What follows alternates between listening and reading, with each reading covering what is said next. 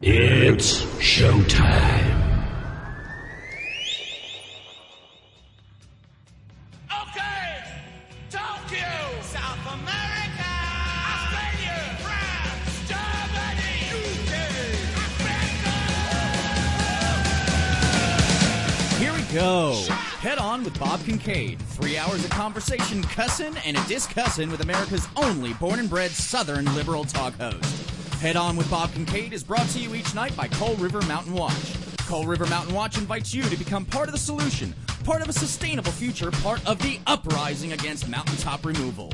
Coal River Mountain Watch, crmw.net. And now, from high in the hills of beautiful West Bicod, Virginia, here's Bob Kincaid on the Head On Radio Network. Well, howdy.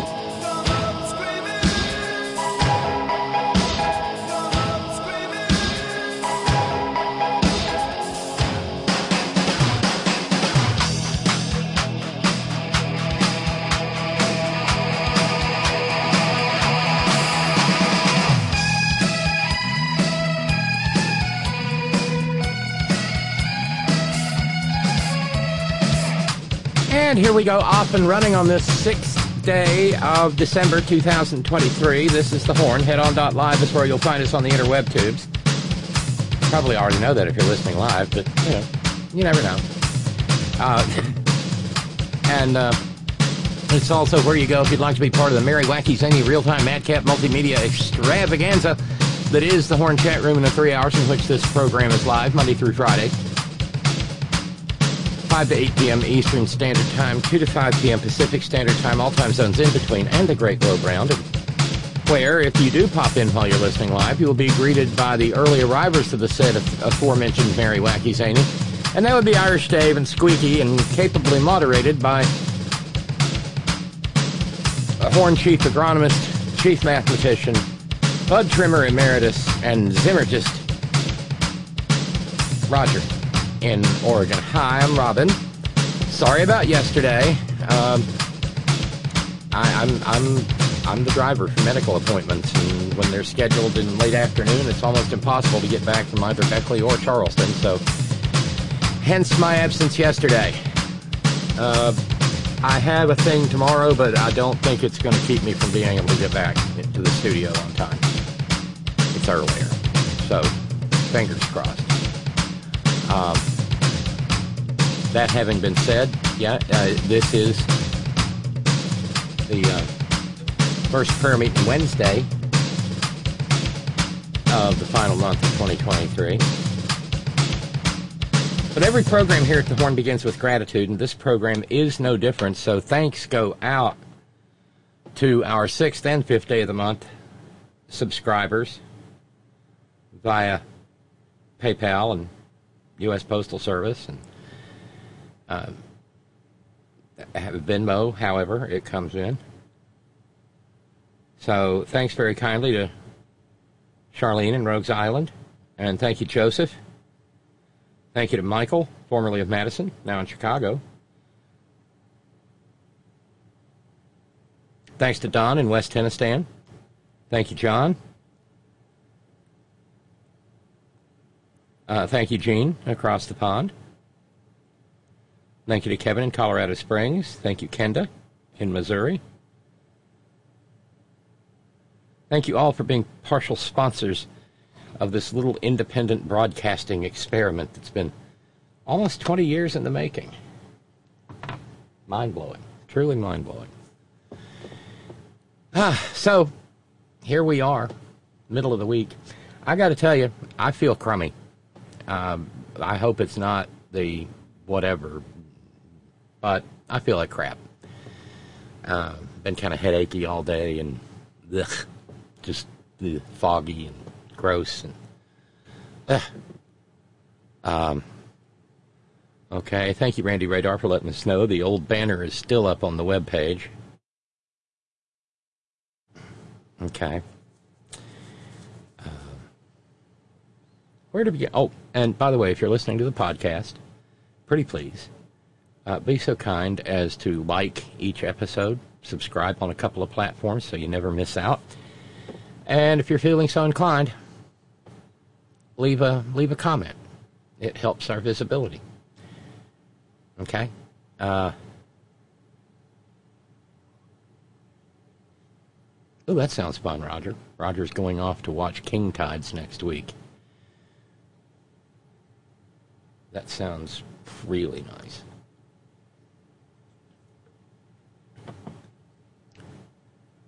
I guess we have to start today by bidding an unfond farewell to that man who has managed to get through his entire life without a spine. I'm speaking, of course, about former Speaker of the House, Craven McCarthy. Hi, Shelby. Who announced that he will no longer be a member of the House of Representatives with the coming of the new year. Not even going to bother running for re-election. And I've been trying to remember all day long which one of the mutineers it was that said, oh, hell, he'll probably even he'll be gone by the end of the... He's quit. Well, whichever mutineer it was, they weren't lying. Yeah, you won't have Craven McCarthy to kick around anymore. No. He's leaving. They forced him to walk the plank, and well, you won't have Craven McCarthy, like I said, to kick around anymore. Oh.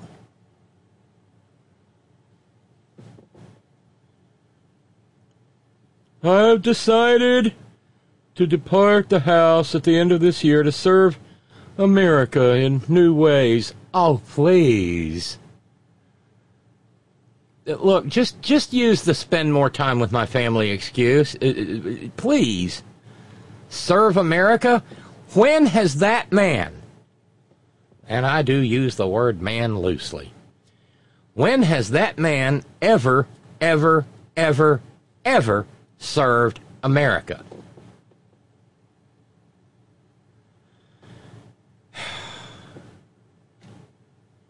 He's hurt America. Yeah, okay, let's try a rewrite.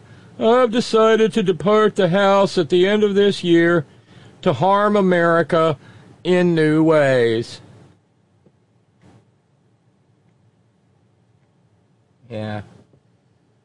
Gosh.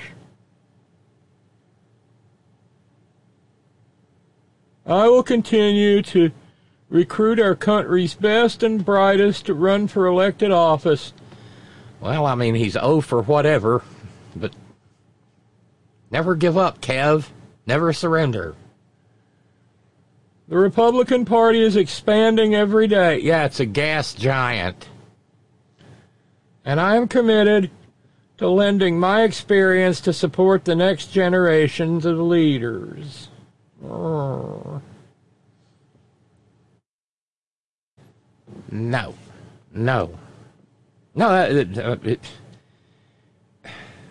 I got a wish list. I mean, he's got a few days to accomplish it in.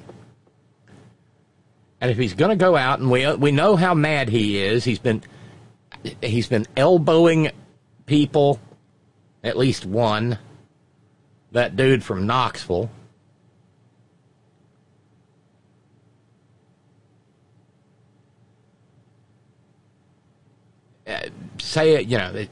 Verbally attacking the people who forced him to walk the plank, the mutineers. But when I read the news today, oh boy, the first thing that came to mind was, in one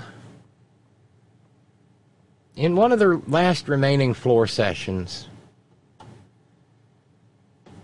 he should file one of them there privileged resolutions. Privileged revolutions. Take one out and walk it around the block and see how it wears. No, not just one, two. Kevers should take out should file 2 privileged revolutions or motions or whatever.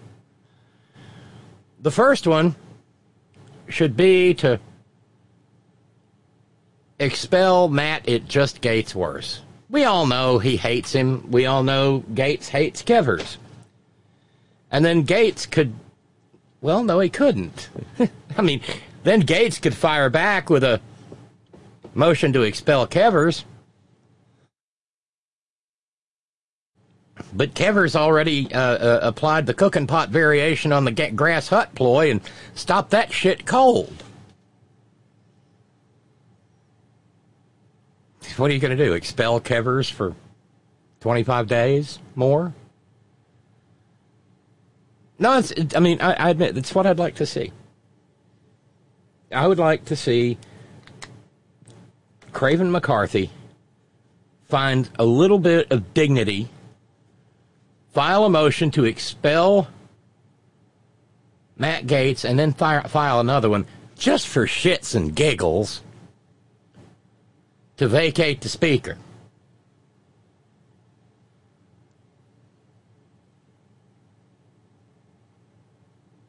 Wouldn't that just be delightful? And then everything would have to grind to a halt. And Mullah Mike Johnson would have to defend himself. And there'd have to be lots and lots and lots of voting to find a new speaker. And there's a bit of a, I don't know, a bit of precedent for it.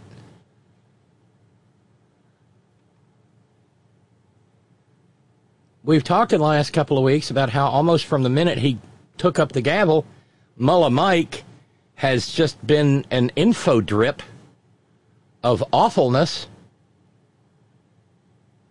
And it's even gotten to the point where mainstream media outlets are pointing out what a religious Lulu he is.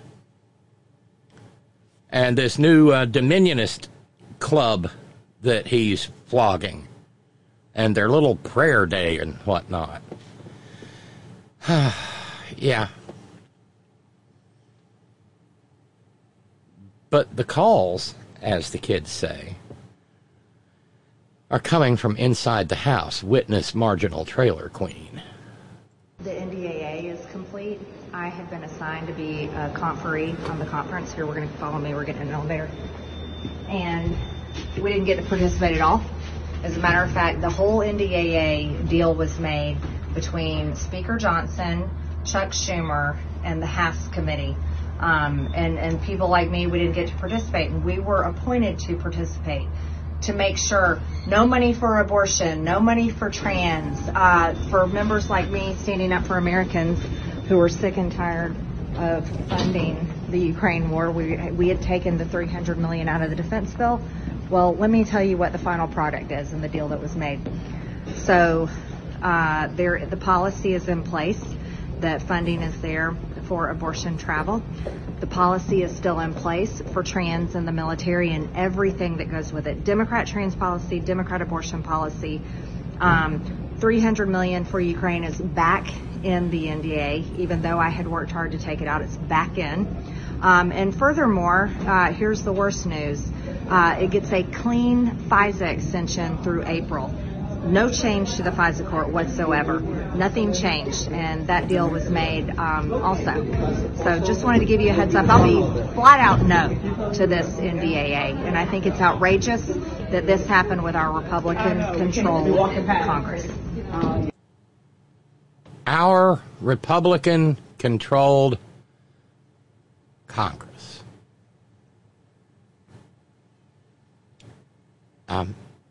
Does she know anything about the Senate? I mean, loaded question. Marginal Trailer Queen doesn't know anything about anything. She's actually a rung further down the ladder from the Dunning-Kruger effect. It's not that she doesn't know what she doesn't know. It's just that she doesn't know. She's nothing but an autonomic nervous system shambling around on 2 legs. Breathe in, breathe out. Breathe in, breathe out. And there's still money for the trans in the military. Do we even know what that sentence... And all that entails. All? Marge. Madge. Sweetie. Honey.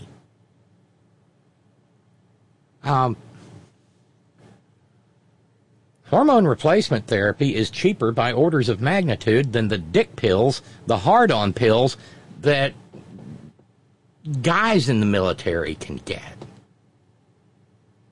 Yeah, I know. It's cheaper than, I don't know, Rogaine. A lot of those dudes shave their heads anyway.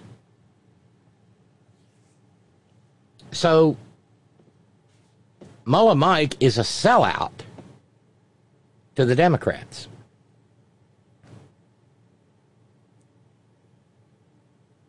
Well, Madge, maybe you'd like to join Craven if he can find the courage to file a motion to vacate the Speaker.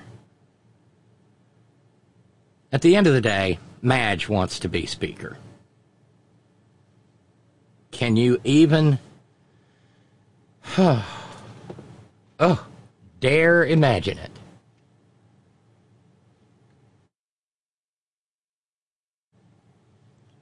Jeez. Hey, Mike. Mullah Mike. Gee. I hope it doesn't hurt too little. Question about McCarthy. Kevin in Colorado Springs. Hi, Kevin. Does Governor Newsom get to appoint a successor, or does McCarthy's seat remain vacant until the election in 2024? I do not know the answer to this, but I'll bet someone savvy in California politics does, and we will call upon their expertise in that regard. And toward that, my guess is that the seat will remain vacant. It's not like the people in Bakersfield had much representation anyway. How are people in Bakersfield even going to know he's gone, except for the fact that maybe... No, remember, he's not going home to Bakersfield. Would you go home to Bakersfield? No, of course not. He's going to be traveling the country, finding more ways to hurt America, because he's a Republican, and hurt America is what they do best.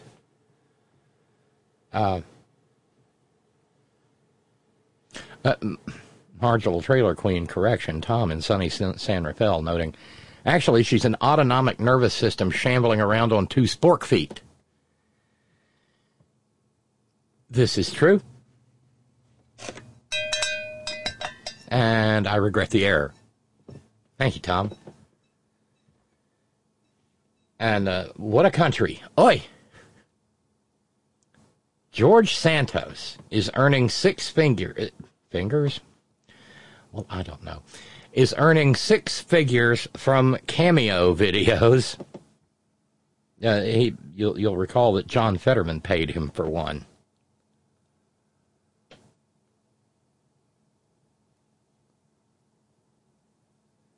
He describes himself as a former congressional icon and was spotted at a Best Buy in Queens, where he was buying a stand for his phone so that he can shoot videos of himself.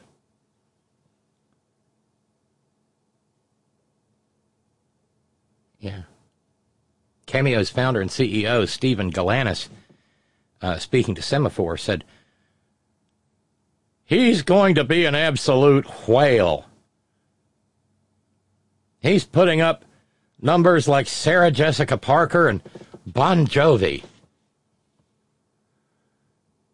A whale, huh?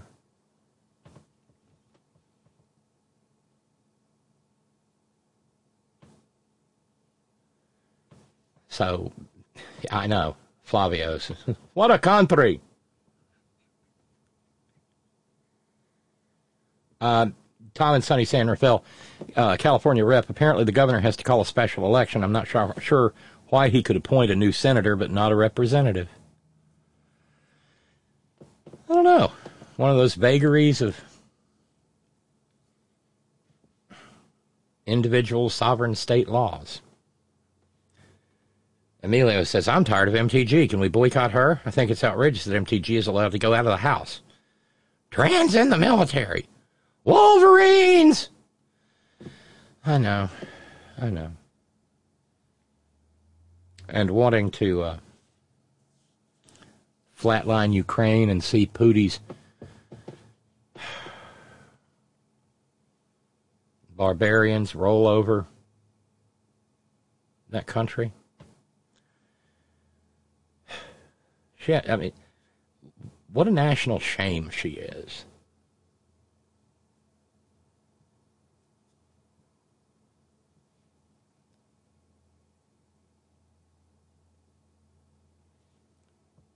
And then this, Jasmine Crockett,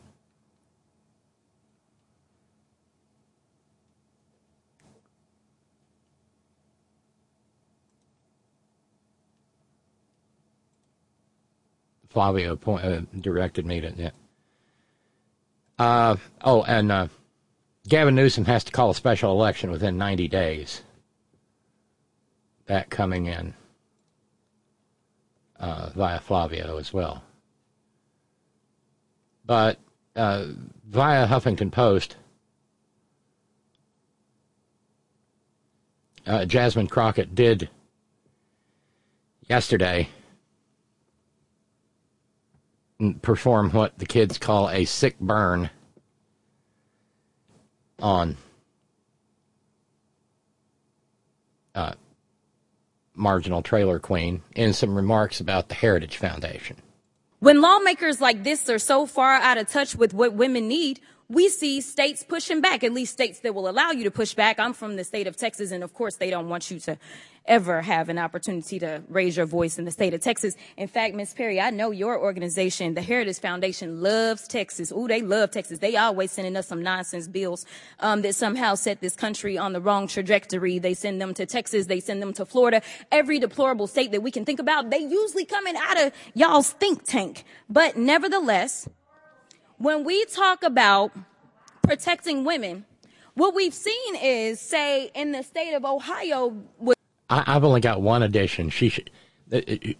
Her cadence is such that I think she could get away with referring to the Heritage Foundation, to a Heritage Foundation member's face, not as a think tank, but as a stink tank. Huh? Yeah. Was one of the most recent states when their lawmakers didn't have the courage to do what they needed to do because, of course, we believe in gerrymandering. And because we believe in gerrymandering in this... Point of order. I moved Please to strike stop my her time. I moved to strike her words, deplorable states. That's not a point of order. Let the gentlelady proceed. The committee will suspend. Whoa. The committee will suspend. Just hold... slow.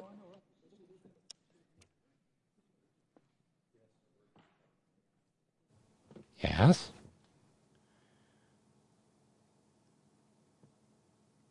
Because she's used the word deplorable.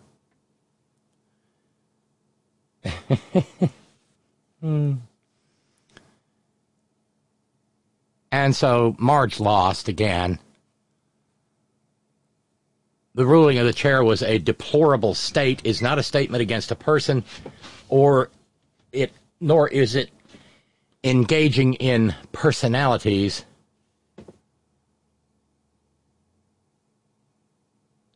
And Marge kept at it, going to shitter and posting a shit. Jasmine Crockett just did her best Hillary Clinton impersonation and insulted half the country by calling red states deplorable states. She thinks if you disagree with her radical transsexual agenda, you are deplorable. Hold on. You remember how it used to be said of Rudy Giuliani that he was a noun, a verb, and 9/11? Well, I think we found Marge's. A noun, a verb, and transsexual. And that's how she wrote it, transsexual. Not transsexual. One word, transsexual. a sweet transsexual, a sweet transvestite from transgender Transylvania. Oh, I think somebody secretly watches Rocky Horror. Yeah. Hey, thank you, Deb. Deb jumped in and got us down to 470 for our fundraising goal. Of course, there was no goal yesterday because there was no show, so that's just what it was back on Tuesday. Thank you, Deb. Thank you so much.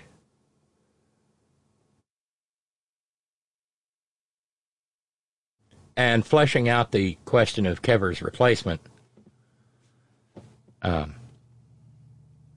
Roger adds, from an article, after McCarthy's resignation, a special election is likely.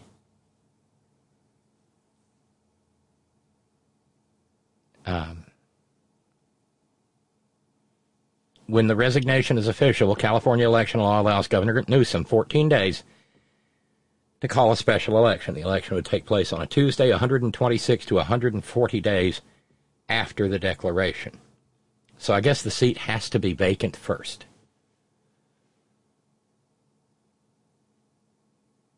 Official. Or I don't know, maybe there's paperwork, promising pinky promise, swear that he's going to leave.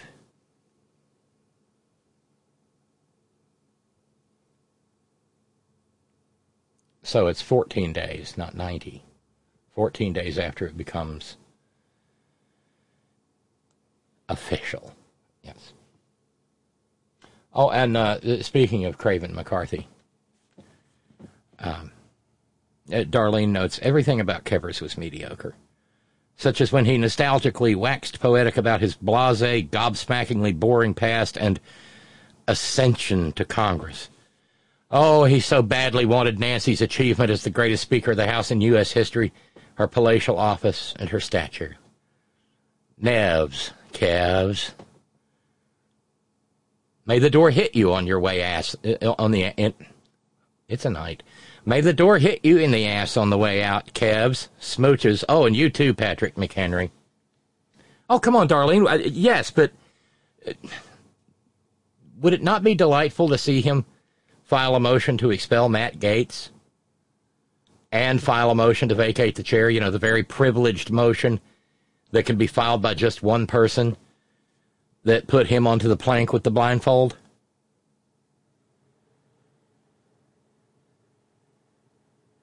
I mean, yeah.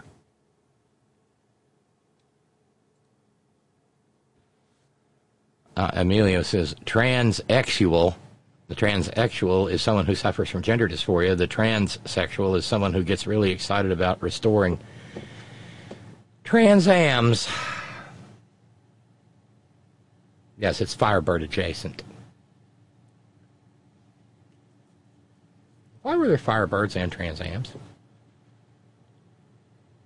There were, weren't there?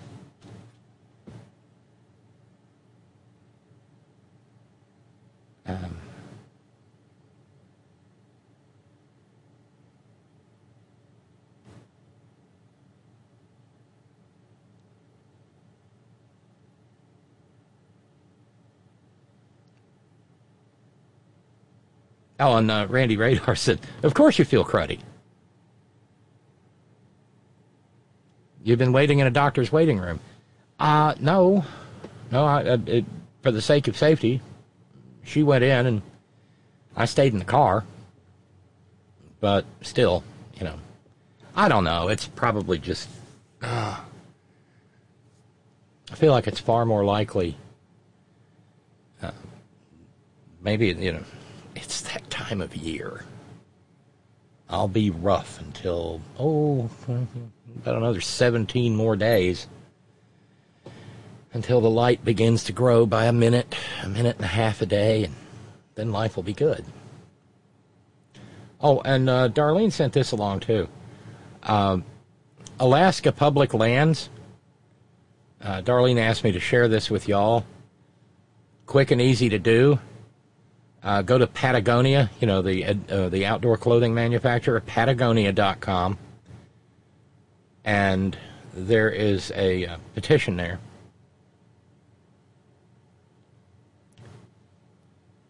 protect Alaska public lands. Dear God, it's back again. From now through December 22nd, you can help save Alaska's largest connected park landscape from the toxic impacts of... It never ends. Open pit mining. This holiday season, stand with Alaskan communities to protect the Brooks Range and reject the Trump-era 211-mile industrial Ambler Road. God, it was the Pebble Mine. Now it's...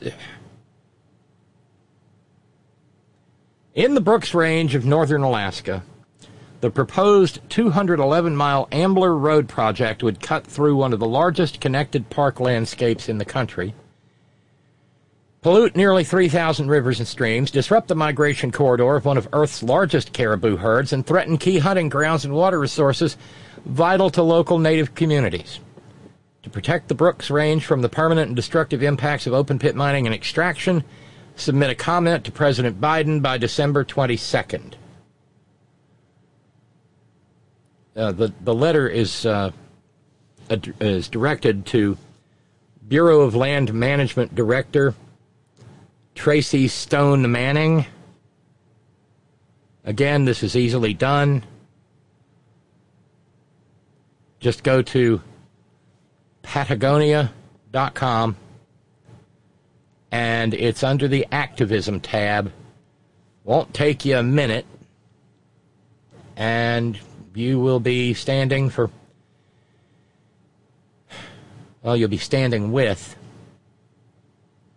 people who need all the friends they can get, because they have some very, very big enemies.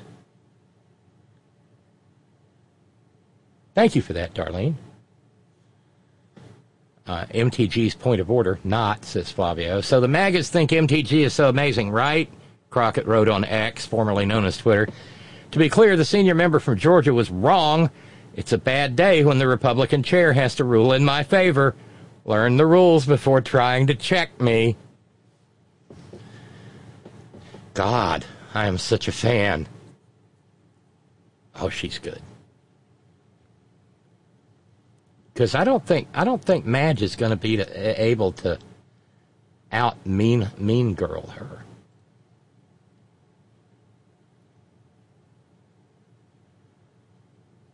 And this is kind of neat.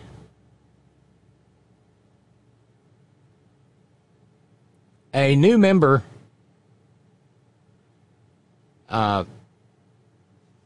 a new president of a Philadelphia area school board has been sworn in. She is the president of the Central Bucks School Board. Her name is Karen Smith. And she was sworn in, and not, this being prayer meeting Wednesday and all,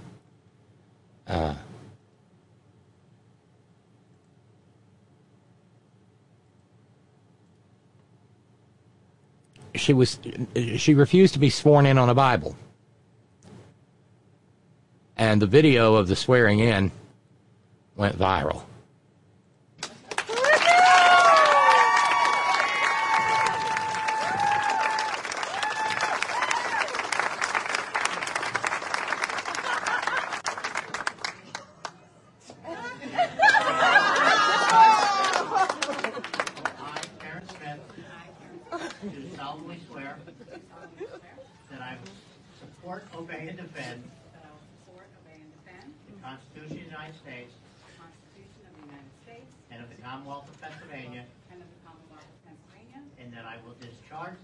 Of my office. And that I will discharge the duties of my office. With fidelity. With fidelity. Congratulations.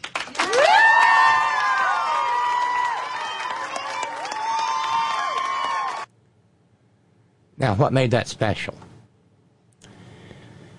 What made it special was that she was sworn in, like I said, not on a Bible, but on a stack of banned books. And Karen Smith, what's more, was actually once a Republican.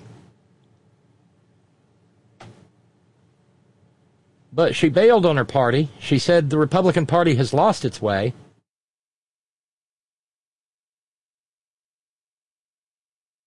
So she isn't one anymore.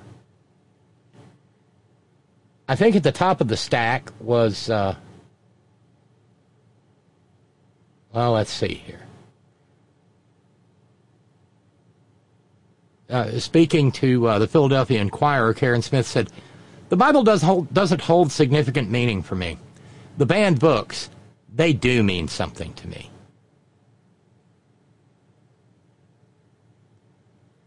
Because that school board had gone into book banning mode. She actually beat a Democratic, well, I mean, she is, the school board has gone Democratic majority.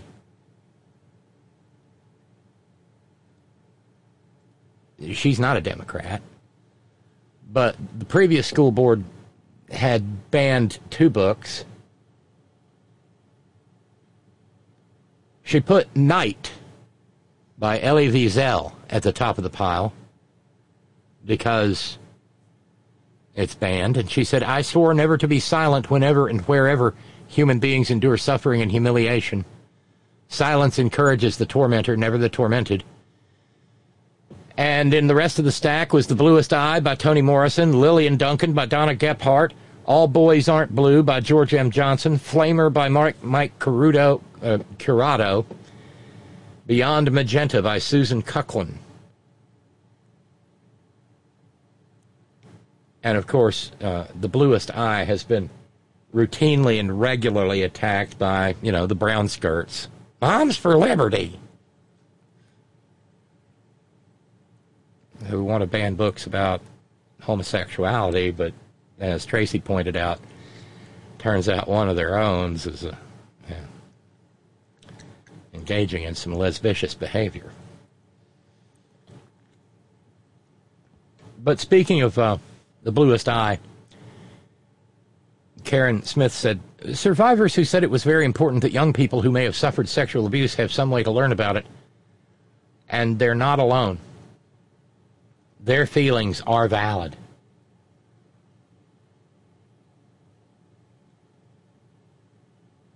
So I have a feeling she's got more fans than detractors. And remember, of course, that the Moms for Liberty held their first Klan rally this past year in Philadelphia. So this is a shot across the bow. Damn good. Note coming from Cynthia in the Bay Area. Cynthia, really? I was once a Republican too. But that was a long time ago. The likes of Nixon and Reagan cured me of that. Atta girl, sister.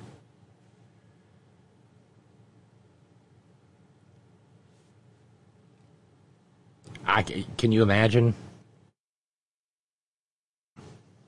I can't imagine. I don't think I've ever asked, Cynthia. Are you a native Californian? None of my business. Just curious. Oh, quality. The brown skirts have been renamed, courtesy of Matt in San Francisco. Name change. Moms for Labia. Yeah. I'm liking that.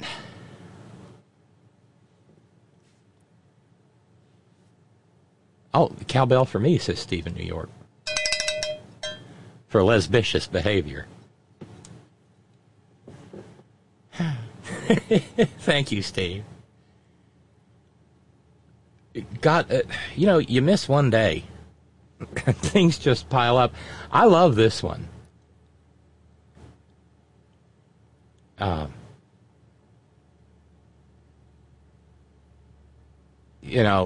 Marge says that Mullah Mike is a sellout. Well, now some people are beginning to come for Madge. Laura Looney who is a white supremacist. I mean, everything bad she is, said, when we lose the House majority in 2024 to Hakeem Jeffries, he's black, you can all blame Marge. Now he's getting all his buddies in Congress to retire early with him so that Dems take the House, and they will.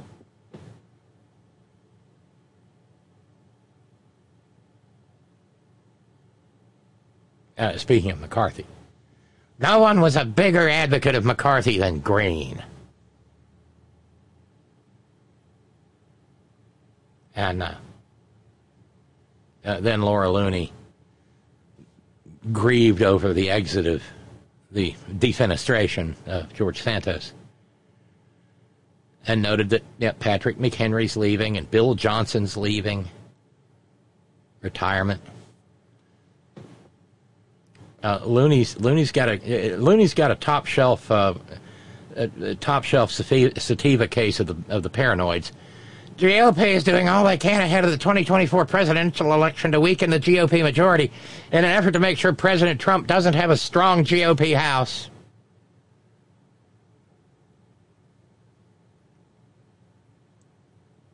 And replying to her on Shitter, someone called MAGA Girl 86. I don't doubt it. We're screwed. 100% screwed.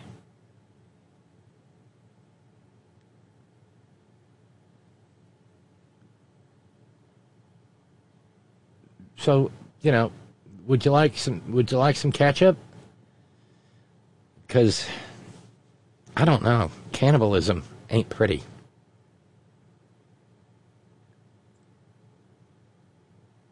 And then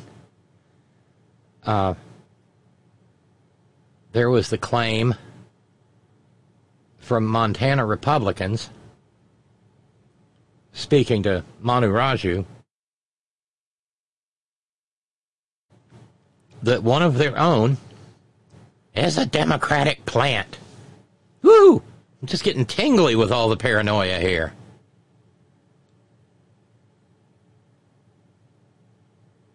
So, representing Matt Rosendale, who is a big old maggot, and voted to, yes, make Kevers walk the plank. He's getting primaried by a guy named Tim Sheehy. We mentioned him on Tuesday's program. This is the guy who's trying to bring back Take a Chicken to the Doctor. And a spokesperson for the National Republican Senatorial Committee, in going after Rosendale, said, a lot of people are starting to wonder if Matt Rosendale is a plant from the Democrats. He's benefiting from millions of dollars in television ads from a Chuck Schumer-aligned super PAC and has been a great ally to Hakeem Jeffries and Nancy Pelosi in their efforts to take back the House.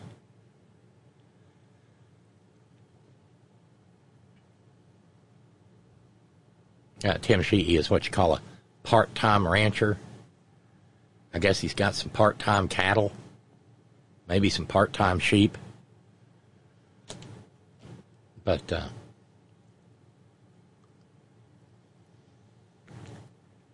when he's in Washington, according to the New York Times, this is precious, he brings his own meat. One day I'm one of the most powerful men on the planet running a giant corporation, and the next day I'm getting fired by a guy who sells meat through the mail. That's always going to be, that moment is always, it's way up there in the pantheon of great Saturday Night Live moments. John Goodman as Rex Tillerson.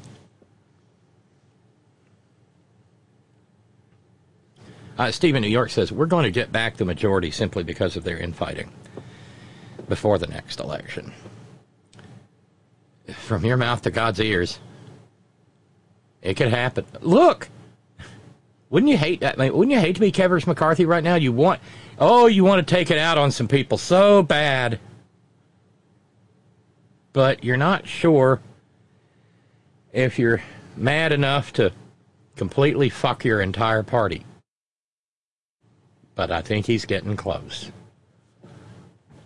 Oh, okay. Thank you, Cynthia. Cynthia says, yes, I am. I'm a native Californian. I was born in San Francisco. I've lived in California all my life. I might add, I went to Cal Poly SLO. I know what the SLO means. And got my first job in the Bay Area after graduating from college, and I've been here ever since. No better place to be, Cynthia. Take it from a hillbilly. So that's the... thank you.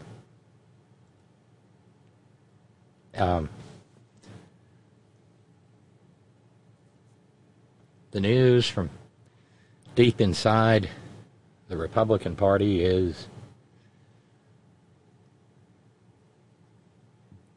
they can't govern. They can't govern the country. They can't govern themselves. They certainly can't be trusted to decide whether or not pineapple belongs on pizza. Emilio says, we all bring our own meat everywhere we go, do we not? I don't see where the surprise is. I mean, it's like that line from The Fifth Element. Are you human? No, I'm a meat popsicle. Annette sometimes identifies as a meat popsicle. Bless her heart, those days. Moms of Labia asks Emilio with a little too much detail. Do they shave all but a very narrow strip in the center? I want a toothbrush Brazilian. Emilio, stop that.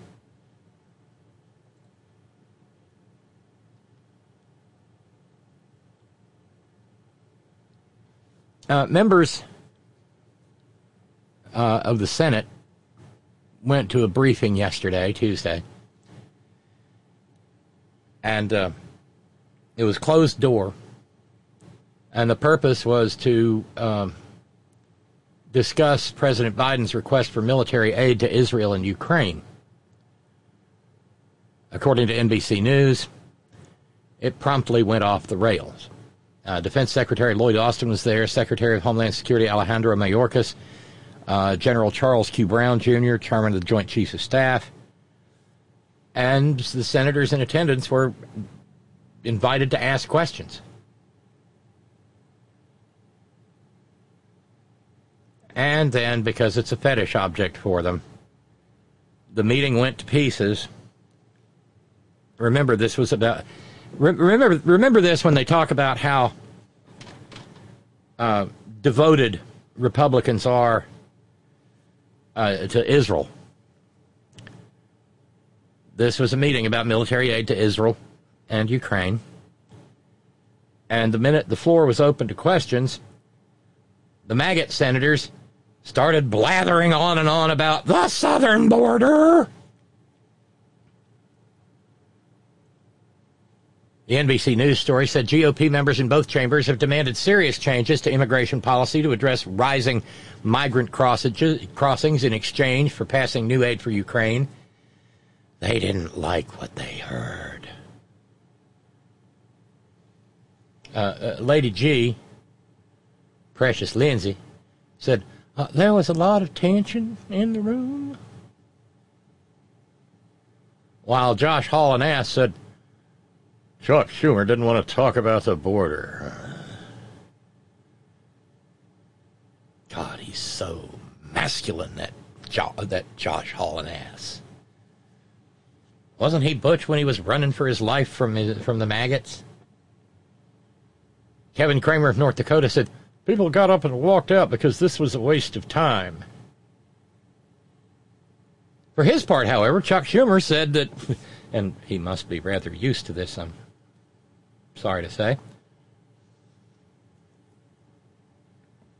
Chuck Schumer said the real problem came from Senate Minority Leader Mitch McConnell, who hijacked the meeting and asked Senator James Lankford to talk about the border. According to Schumer, The first question, instead of asking our panelists, he called on Lankford to give a 5-minute talk about the negotiations on the border. And that wasn't the purpose of the meeting at all. One of them started, it was disrespectful, started screaming at one of the generals and challenging him as to why he didn't go to the border. Was that Mark Wayne Mullen? Did he want to go mano a mano with the general in a round of fisticuffs? Because little Mark Wayne, I've been told that's his new rap name, Little Mark Wayne.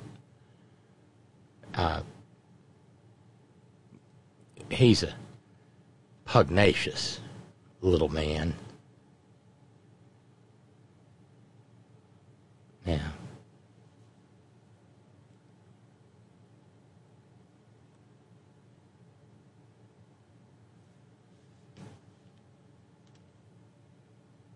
Hope it doesn't hurt too little.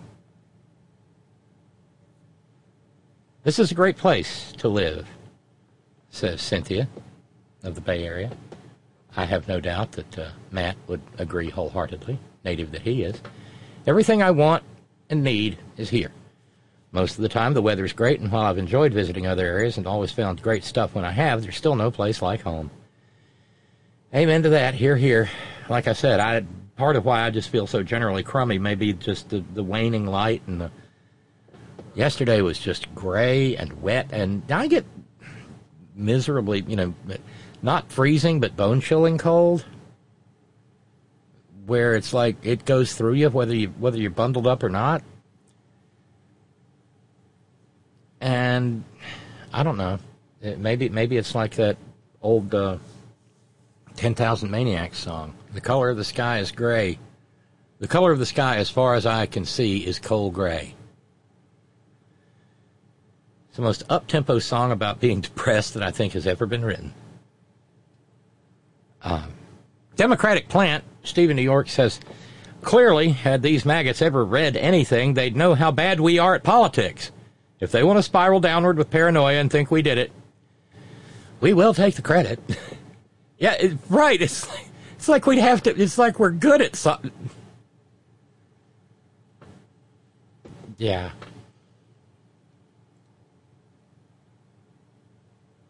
Oh, a little helpful advice from Brother Deacon. You feeling crummy? You need some horse paste, friend. Get to it. Yeah, a little aardvark antiviral on the gums, and I'll be good to go. Asa, by the way, also helping out this way. For anyone who may be needing a gift for someone who has everything, George Santos cameo clips are only 200 quid. Reasonable if you ask a Brother Deacon. I'm going to get him to do your updated intro.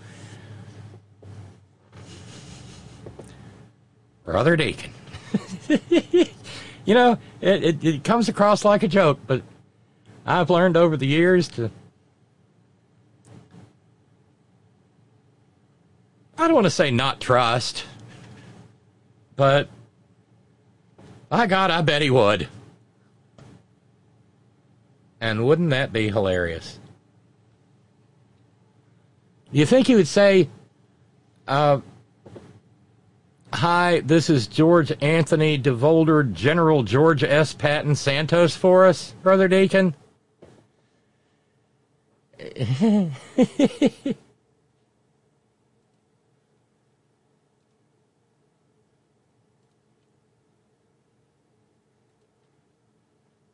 The litigation over the 14th Amendment and Trump's place on the ballot continues in Colorado. There were oral arguments today in front of the Colorado Supreme Court,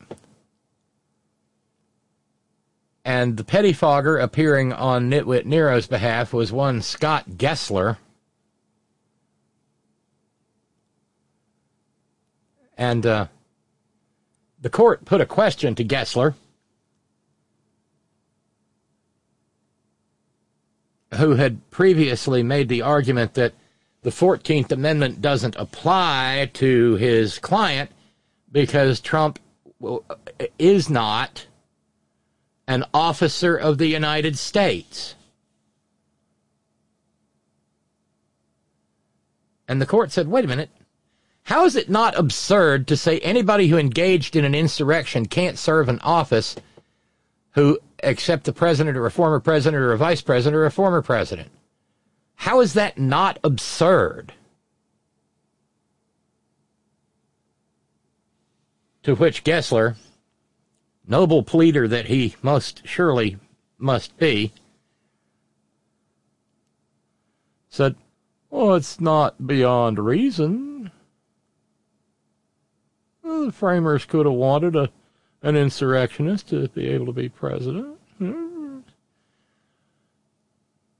And the court was kind of having none of it and said, yeah, but do you really think the framers took a whole lot of comfort in the fact that the electors are going to protect us from an insurrectionist former president like Jefferson Davis?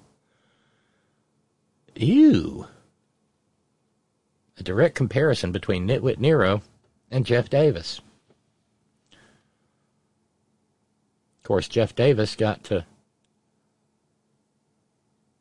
live out the rest of his life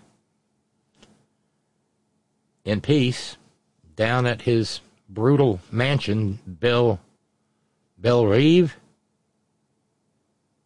something like that.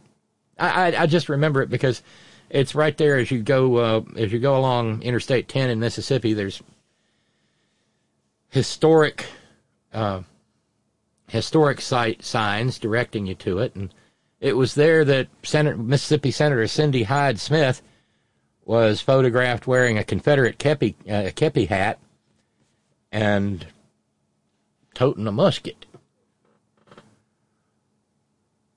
Yeah, Jefferson Davis got to live out his life in peace and freedom. May the same not be true of Nitwit Nero. Let me take you to the whether the president's included in the 14th Amendment. And I'll ask you just a specific question. I'm a little surprised to not have heard on the intervener side and the amici on your side a real full-throated response to the absurdity doctrine argument. I mean, there's an argument here, and I'd like you to respond to it. How is it not, and I'm not making fun of any of this, how is it not absurd to say anybody who engaged in insurrection can't serve an office except the president or a former president or a vice president or a former president? How is that not absurd? So the absurdity doctrine requires, in looking at sort of the Scalia-Garner definition, which is as probably the best out there, it has to sort of be beyond reason. It couldn't even be reasonable for the framers to take that approach. And here's the approach the framers took, and we have to look at the historical context as well. They said the presidency, remember, it's office under the United States, officer of the United States. So we're talking office under the United States, is protected through presidential electors. So that's one protection. The second protection was... I'm sorry to interrupt before you go into the second, but do you really think the framers took a whole lot of comfort in the fact that the electors are going to protect us from an insurrectionist former president like a Jefferson Davis? Yes, and that's why they included them.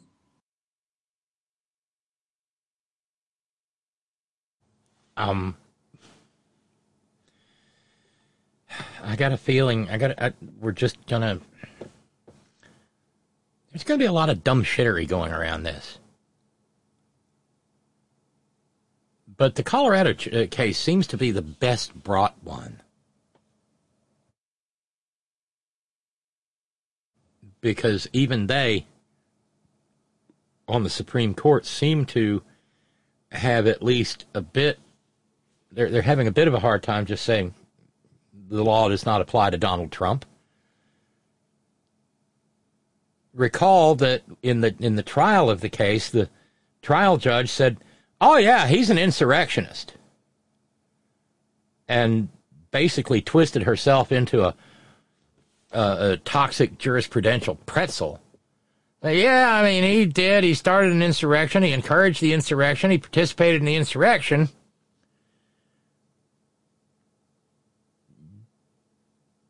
But we're going to call it a political question and say he stays on the ballot anyway. the most fascinating aspect of this to me is the fact that Colorado's ballot has to be finalized by December the 5th. January the 5th. January the 5th. And so that leaves precious little time for the Supreme Court of Colorado to issue a decision in time for the Supreme Court of the United States to either agree to hear the case or reject the case. If they reject the case, it's easy.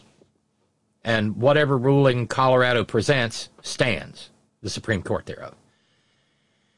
If they accept the case, they're going to have to move with a degree of speed and alacrity that, one, I don't know if our most puissant, dread, sovereign, supreme Catholic majesties can do.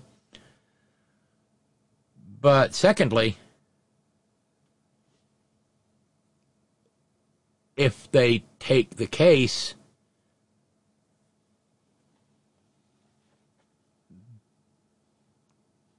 they'll probably fuck it up. That's a guess. That's not a certainty.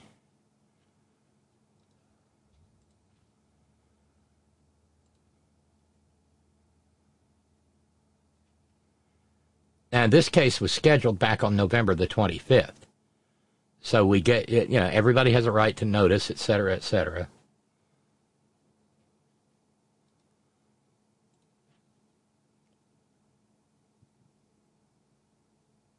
But how do you operate with anything regarding, under the rules of civil procedure? How do you do that before the Supreme Court of the United States? Kevin in Colorado Springs says, absurdity doctrine brought to you exclusively by the MAGA GOP. Yes, what a country. Oi, indeed, Kevin, indeed. As to the Supreme Court, though, Francis Wilkinson, writing for Bloomberg, pointed out, and I hope this wasn't wishful thinking, it seems like a pretty solid opinion.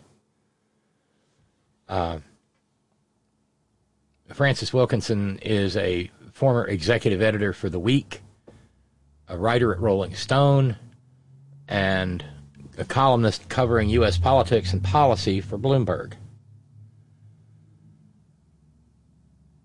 And he wrote today at Bloomberg.com that, a lot of people are cynical about whether he'll ever be held accountable, Nitwit Nero, for what he did. But the conclusion that Wilkinson reached was that, with the exception of Fappy Thomas and Sammy Badbreath, whose jurisprudence, he said, is often akin to a whiny segment on Fox and Friends, if Fox and Friends were filmed on a sofa aboard a yacht. Ow. But he said the other four Republicans really have no incentive to tank what's left of the court's reputation in favor of Julius Geezer.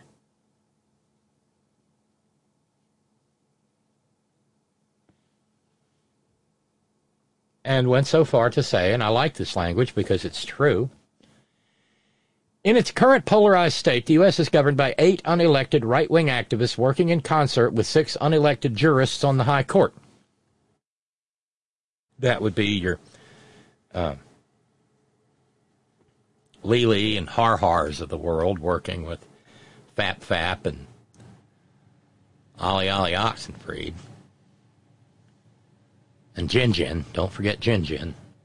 Our bet has not yet been called regarding co-conspirator number 6. Has it? I try to keep up, but I haven't. No. I still think it might be Jin.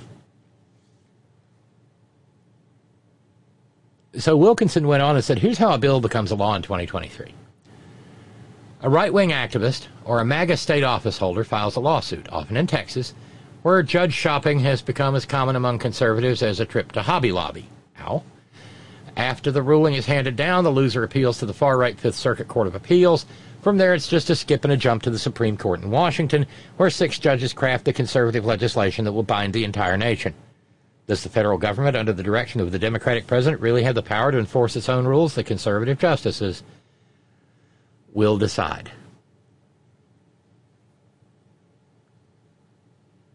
But then this. The fastest way for Chief Justice John Roberts and company to become irrelevant is for their quasi-kingship to be supplanted by a MAGA dictatorship.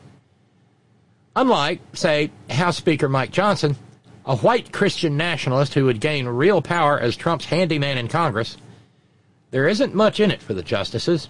After all, what use would Trump, unleashed in a second term, have for a Supreme Court? What does God need with a starship? There's our obligatory Star Trek reference. No longer constrained by rule of law rhinos, the unfettered MAGA king would be the ultimate decider. The conservative court would become a MAGA appendix. The court would only be noticed if it caused a problem, and the problem or problems could be removed with the help of allies such as Johnson. It seems that only one of Trump's criminal trials, his indictment on efforts to overthrow the government leading to the January 6th attack on the Capitol, will produce a verdict in 2024. Trump will no doubt appeal a conviction. By upholding the rule of law in the case, the justices can have their constitutional cake and eat it. They can be public champions of the law while entrenching their own sketchy power. This is likely an especially appealing combo for the 3 justices appointed by Trump. Forever tainted by association with a lawless demagogue, they would have another opportunity to scrub the stain as they did when they rejected Trump's false claims about the 2020 election. And then this is his conclusion, Francis Wilkinson's. Ultimately, Trump could be done in by the conservative justices hewing to the rule of law. Or he could be undone by their ambition for power, which competes with his. It's hard to imagine why they would choose to bury both the Constitution and their impressive new powers in the MAGA dumpster.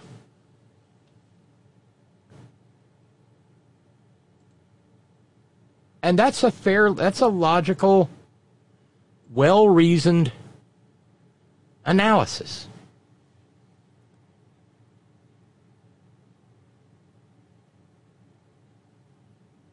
It does, however, presuppose Supreme Court justices acting in their own self-interest. The question becomes what they're, because remember, Fappy Thomas, Fappy is the world's first, at least known of, human timeshare, with multiple billionaires owning part of him for part of the time.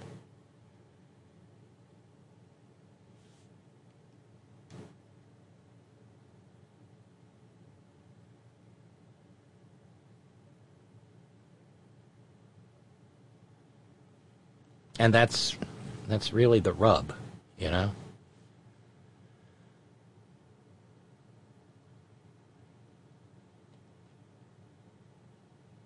So we'll see. Some much-needed levity from Steve in New York. Question: what do you call the winner of the Alabama TTU endgame? Answer: Alabama. This controversy will not go away.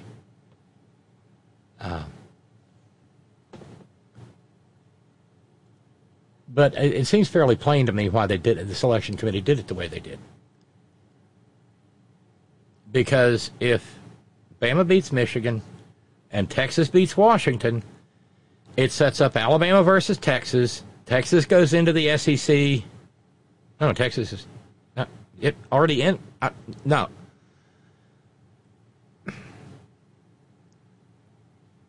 That's next year. But that way, if Bama beats Texas, it will avenge or assuage the loss they had early in the season and prove that, yes, indeed, they are, in fact, the best team in the country. It's an imperfect system, and I'll be glad when we're shed of it. And the 12-team playoff looks like it could be really interesting next year. Oh, and again, thank you to Deb for getting us down to 470. That's the fundraising goal this evening. And by the way, podcast members of the community, please like and subscribe. Just mash the button. It helps. But if anybody wants to jump in and maybe knock down Tuesday, basically $270 does that. 10 people at $27, 27 people at 10, etc. And it all really does help. It does. And you remember earlier in the program and in earlier programs, I've repeatedly pointed out that there's a steady drip, drip, drip of really terrifying and generally hideous, awful information coming out about Mullah Mike. Here we are again.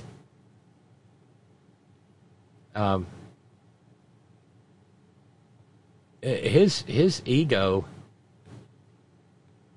and his delusions run far deeper than we thought, and we thought they went pretty damn deep.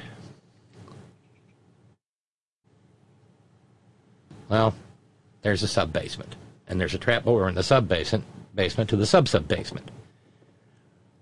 Last night, and we talked about this previously, the National Association of Christian Lawmakers, the NACL, had their gala fete at that dodgy, skeevy Museum of the Bible in Washington, D.C., because no self-respecting church would let them meet there. Too many possibilities of, herpetological worship. So again, they met at the Museum of the Bible, and the keynote speaker was, of course, Mullah Mike. But there were a lot of other, there's some scary-ass theocrats. And the best part is Mullah Mike thought there weren't going to be any, media there. And that's when these people tend to open up.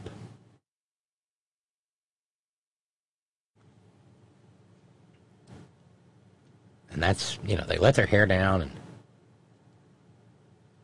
speak freely. And when they speak freely, it's scary, because these are people who believe in stoning people to death. And not just any people. Your humble hostess, among others. So, thinking that he was not being in any wise recorded or having his remarks noted for posterity, Mullah Mike, in reporting by Rolling Stone, said, look, I'm a Southern Baptist. I don't want to get too spooky on you. And the crowd went, ha, ha, ha, ha, ha, ha, ha. But the Lord speaks to your heart.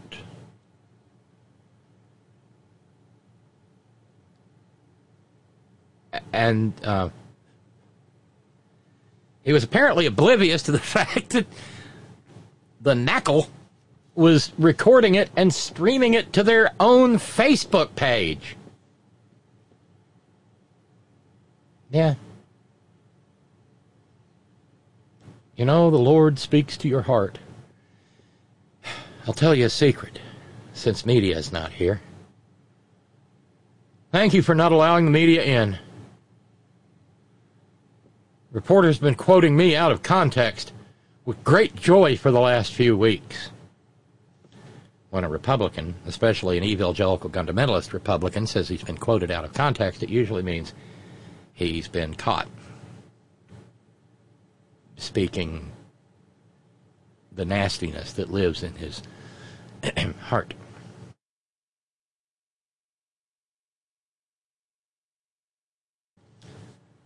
So he said of his ascension to the speakership,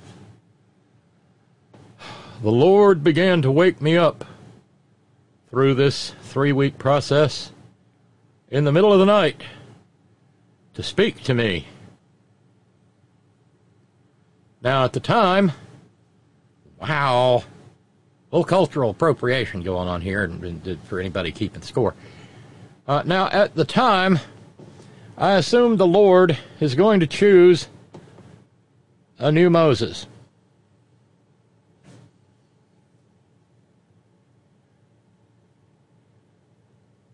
But the the speakership is just a few heartbeats away from the presidency. But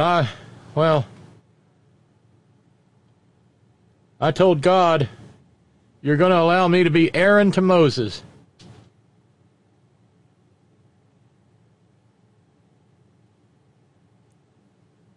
But no, it didn't quite work out that way.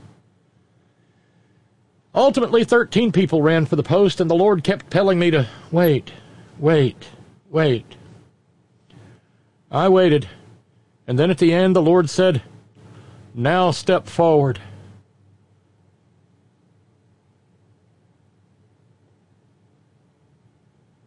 And so, turns out he's Moses after all, I guess.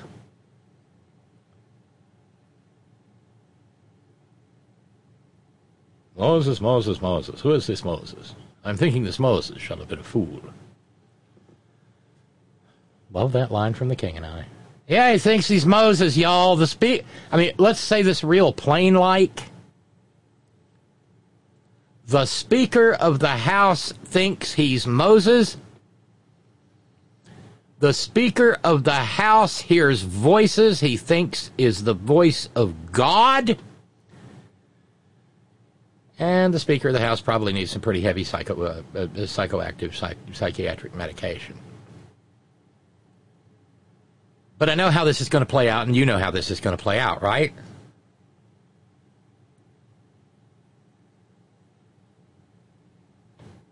There will be headlines like this.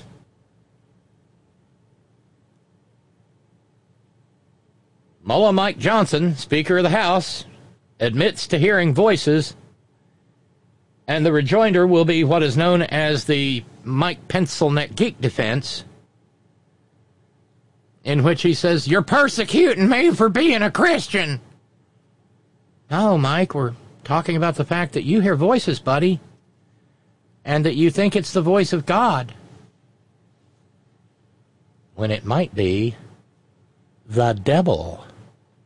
Or maybe no voice at all, because hearing voices is usually a sign, Mullah Mike, of not being particularly healthy in your mental state. Not being particularly behaviorally healthy.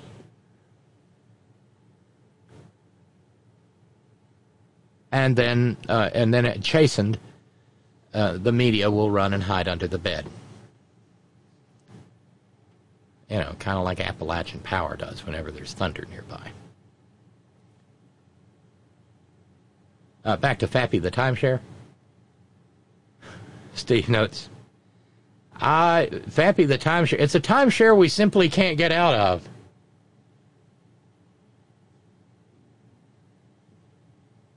And wouldn't we like to?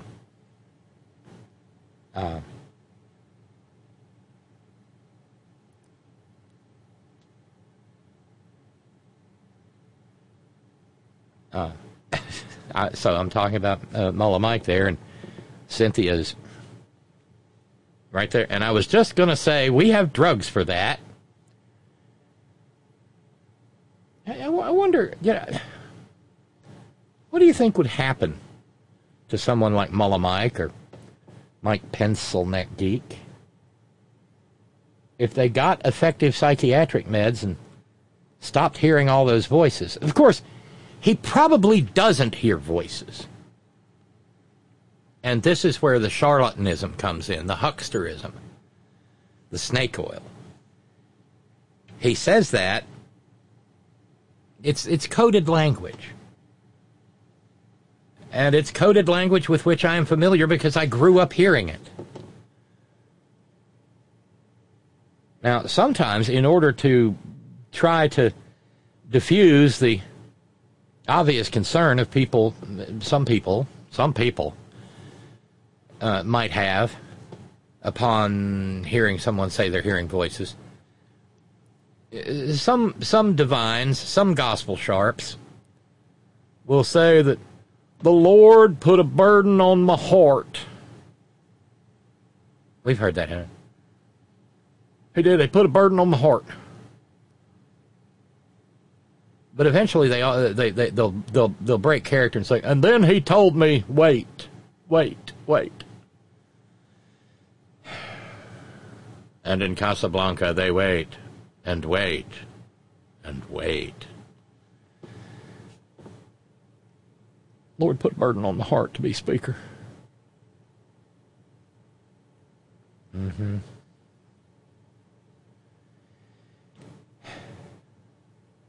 The guy is heartbeats away from the presidency. It's true. And if anything, and you know, the whole business of, I consider Obergefell to be settled law. He's a lawyer and he knows what the Supreme Court is, and he would be the happiest man in America if Obergefell was overturned. Or Bostock.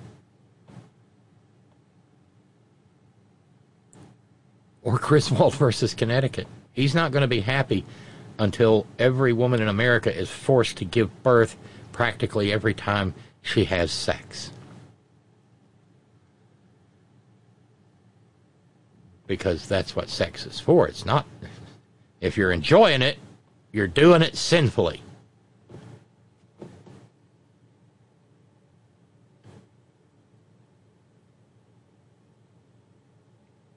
Do you ever get the cold chills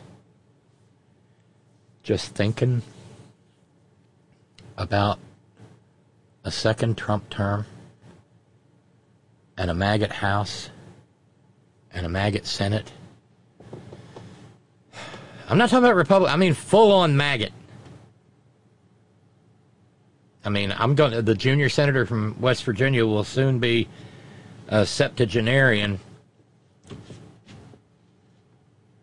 who is a maggot, who is richer by far than his own orange god emperor.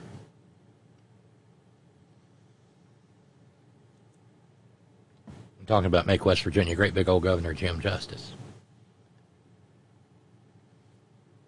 And then we will find out how much of a Democrat Joe Manchin actually was.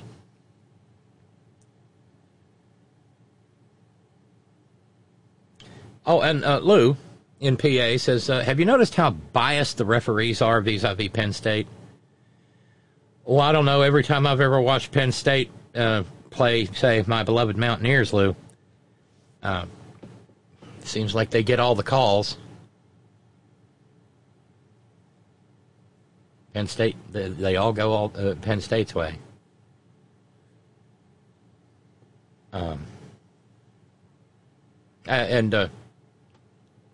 Lou also asking,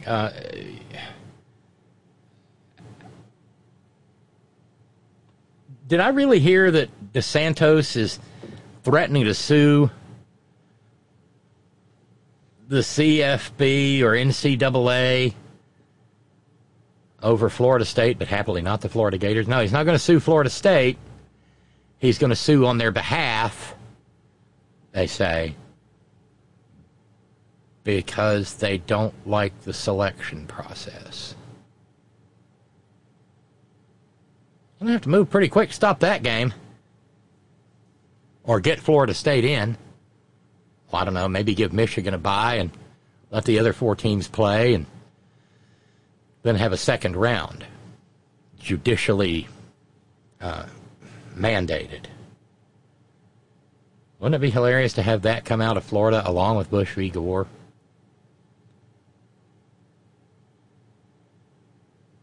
Cynthia noting, full-on maggot is full-on Nazi Germany here. Scares the shit out of me. Yes. And not engaging in the trauma Olympics or anything, Cynthia. You're in a wonderful place that's about as safe as anywhere in the United States for us, women like us.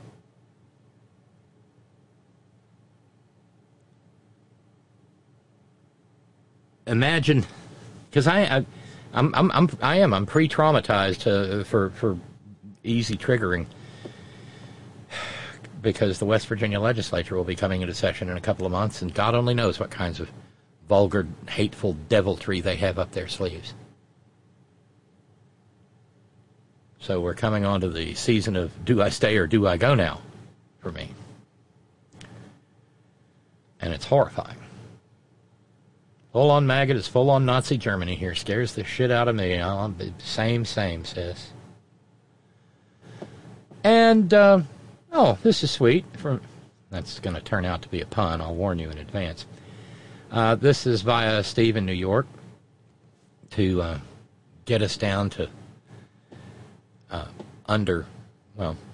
get us down to $3.95. A $75 challenge. Out of my hometown, Dayton, Ohio, says Steve, from Esther Price, a chocolatier, a box of chocolate-covered sea salt caramels, dark or milk. Darlene can witness how good these are. It is, after all, Prayer Meeting Wednesday. Testify, Darlene, testify, sister. Cashew brittle,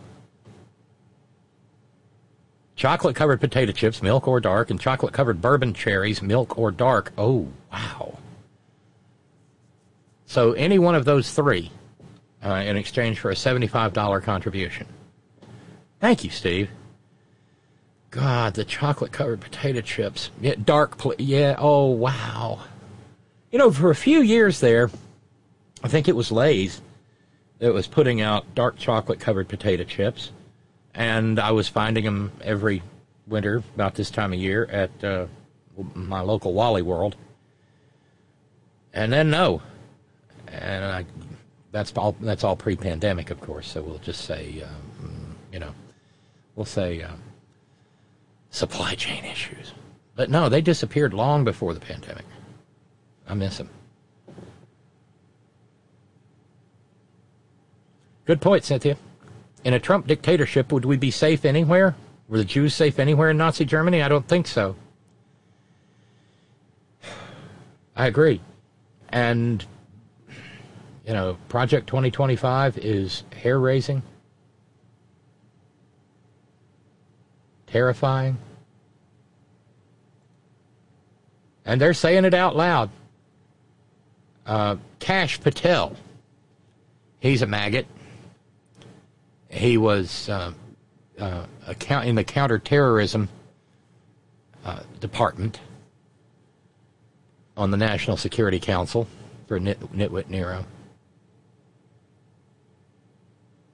And he said with the Trump second term,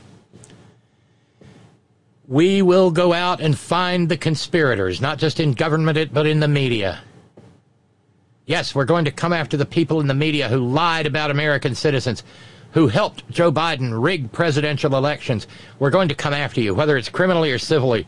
We'll figure that out.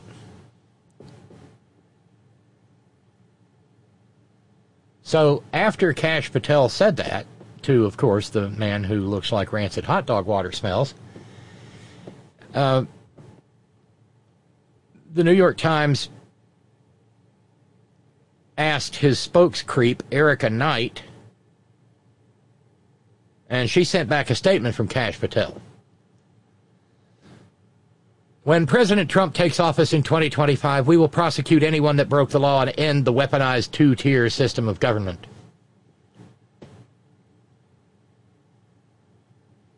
He means it. Nitwit Nero means it. Since at least 2018, he's been referring to the media, the only profession mentioned in the Constitution of the United States, as the enemy of the people.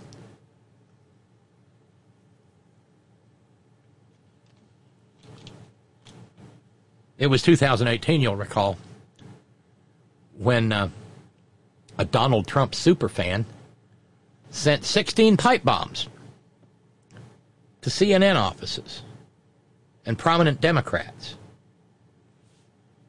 He eventually got 20 years in federal stir.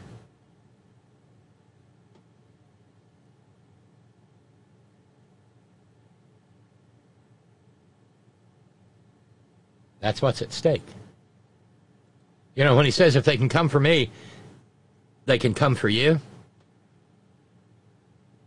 what that actually means is he's coming for us. And by us, I mean anyone who isn't a maggot.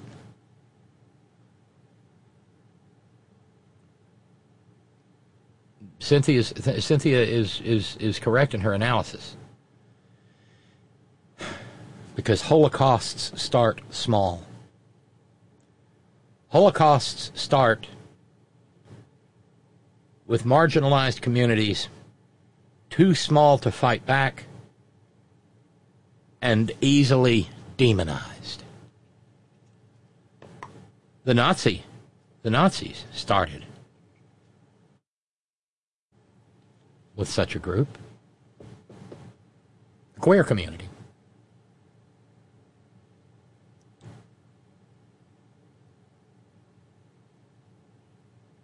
And then they moved on to people deemed imperfect of body, people deemed to be unsound of mind. Again, small groups, easily demonized, and unable to defend themselves. People from outside of mainstream society, the Roma,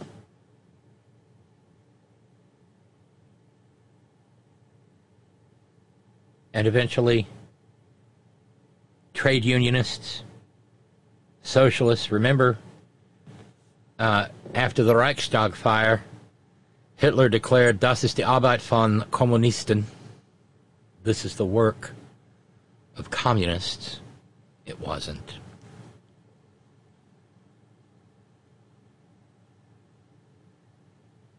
And then the Jews.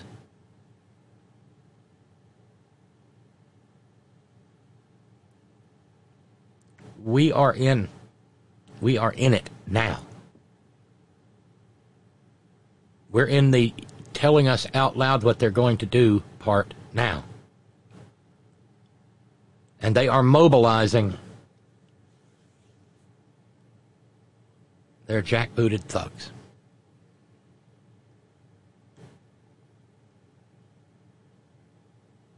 You know, looked at from a distance, all the mass shootings and the like,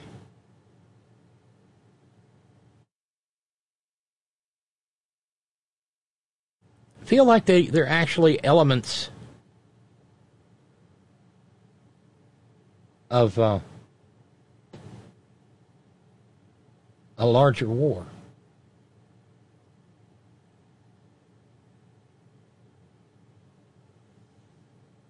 The NRA's roulette wheel of death stopped in Las Vegas today. At least 3 victims in a shooting at the University of Nevada, Las Vegas campus. The suspect is dead. It is at present unknown whether any of the victims were killed or merely maimed. Merely. A number of victims have been transported to area hospitals, Las Vegas Metro Police said. No word on motive. Noon local time is when the news broke that there was an active shooter on campus. It was near a business school building. The university said, "This is not a test. Run, hide, fight."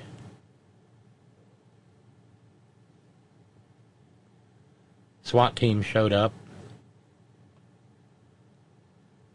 Vincent Perez, who teaches English at UNLV, said to MSNBC that he heard repeated shots and what sounded like a high-powered weapon just echoing in a way that makes you realize this is somebody out to kill people. That sounds very AR-15 to me.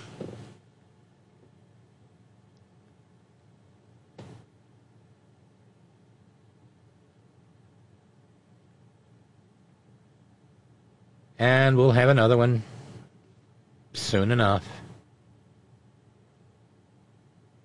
Too soon. And there was a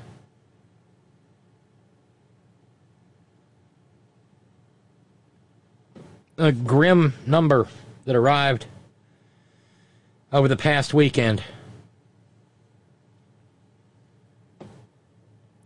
Last Sunday, in Texas and Washington, there were mass shootings. They were the 37th and 38th shootings this year in which 4 or more victims were killed. And that is the highest number of mass shootings in the United States, since 2006. The previous record was last year at 36. A guy in Dallas who was supposed to be on home confinement walked into a house and shot people. He killed a toddler and 3 adults. Took off in a stolen car and eventually self-executed after a police chase. And in a suburb of Vancouver, Washington, there was what police are saying was probably a murder-suicide.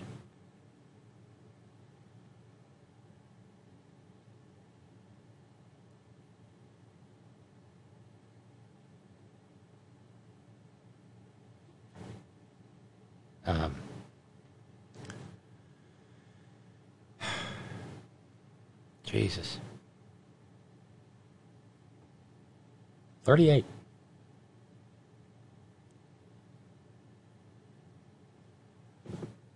Thomas Abt, founding director of the Center for the Study and Practice of Violence Reduction, also a scholar at the University of Maryland, said it's a tragic, shameful milestone that should but probably will not serve as a wake-up call. The rise in mass shootings is driven by many factors, but increasingly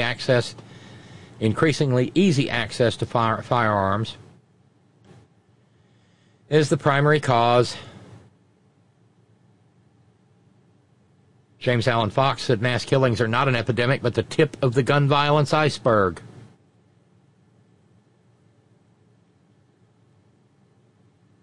And according to this article from the Washington Post, more than 48,000 people died of gunshot wounds in 2022 alone. It's about 132 deaths per day. More than half of them were suicides.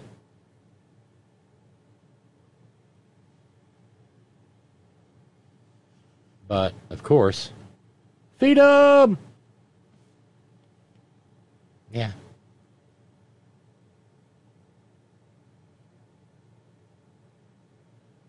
Let's see here. A few messages rolling in.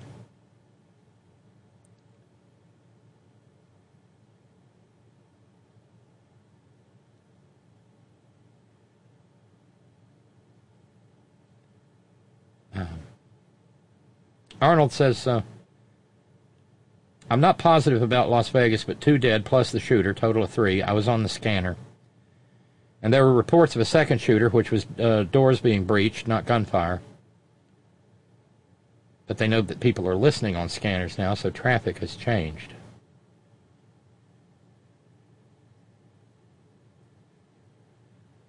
Well, nothing's going to be done. Nothing's going to happen.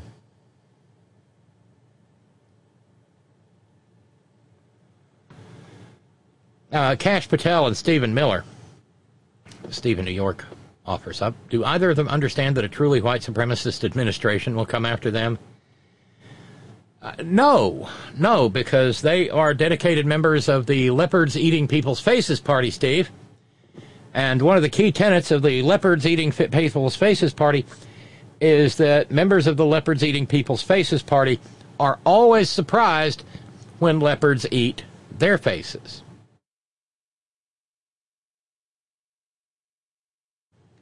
Oh, and offering up the testimonial that Steve in New York suggested, Darlene said of the Esther Price chocolates, all good, drooling.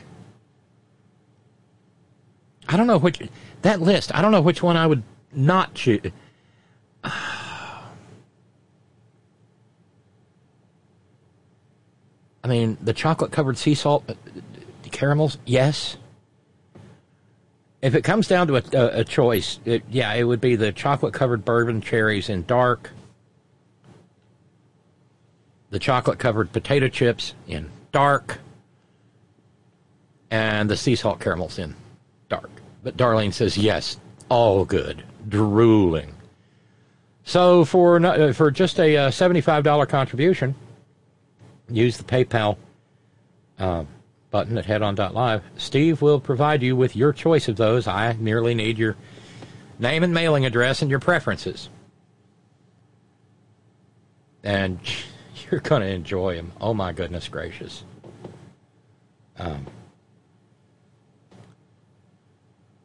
Yeah, there it is. Oh, my goodness. Lou says, the refs do whatever they can to hobble Penn State. Oh, please.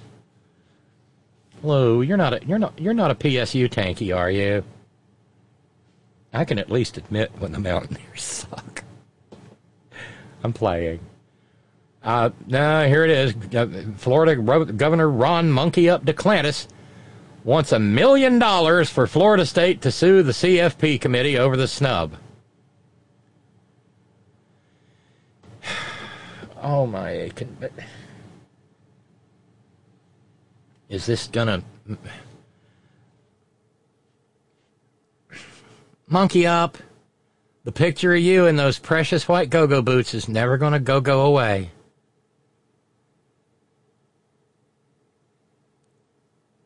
Next thing you know, he'll be doing the tomahawk chop.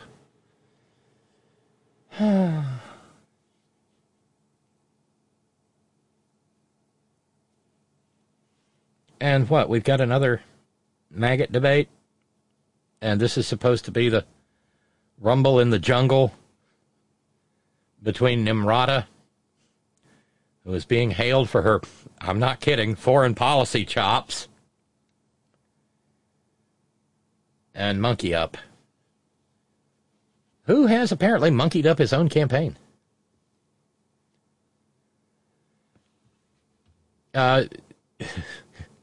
Comer Pyle, by the way, that name's getting some traffic. Brother Deacon Asa told me, I don't know if he came up with that himself or if someone came up with it, but it's beginning to move around. I think it's been heard on Stephanie's show now. Comer Pyle is now threatening to hold Hunter Biden in contempt of Congress.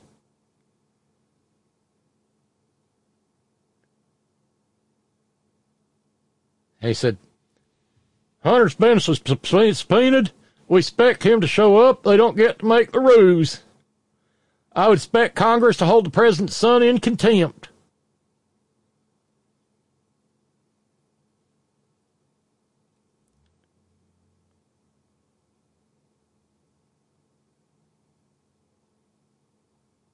And Abby Lowell is standing on Comer Pyle's neck and not letting up. In describing his client's willingness to testify publicly, he said of Comer Pyle, Abby Lowell did, he's making this choice because the committee has demonstrated time and again it uses closed-door sessions to manipulate, even distort the facts, and misinform the American public. A hearing would ensure transparency and truth in these proceedings.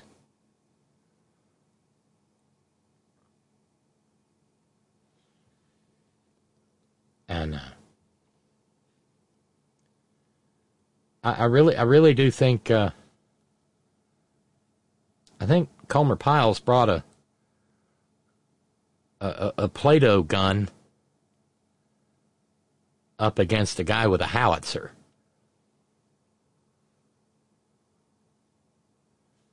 Let's run over to the stress line, see what we got. Hey, welcome to the program. Good evening, Robyn. Hey, Dave, how are you? Well, no, I am able to hold food down. I got plenty of food in the fridge, so my grocery shopping was mostly for finger food, snacks, and stuff like that. Yeah. And I'm able to hold stuff down, so that's the good news. Well, that's all, we'll take our Christmas miracles where they come. And, by the way, my dad went to UNLV. I'm just, when are people going to stop the shit? We could stop this tomorrow. We regulate everything in this country. Mm-hmm. We regulate telecommunications. We regulate food. We regulate interstate commerce. Interstate commerce. We even have regulations in the military, Robyn. Not the military. Dave, not the military. Yeah, well, yes, ma'am. I know it's a surprise. There it is.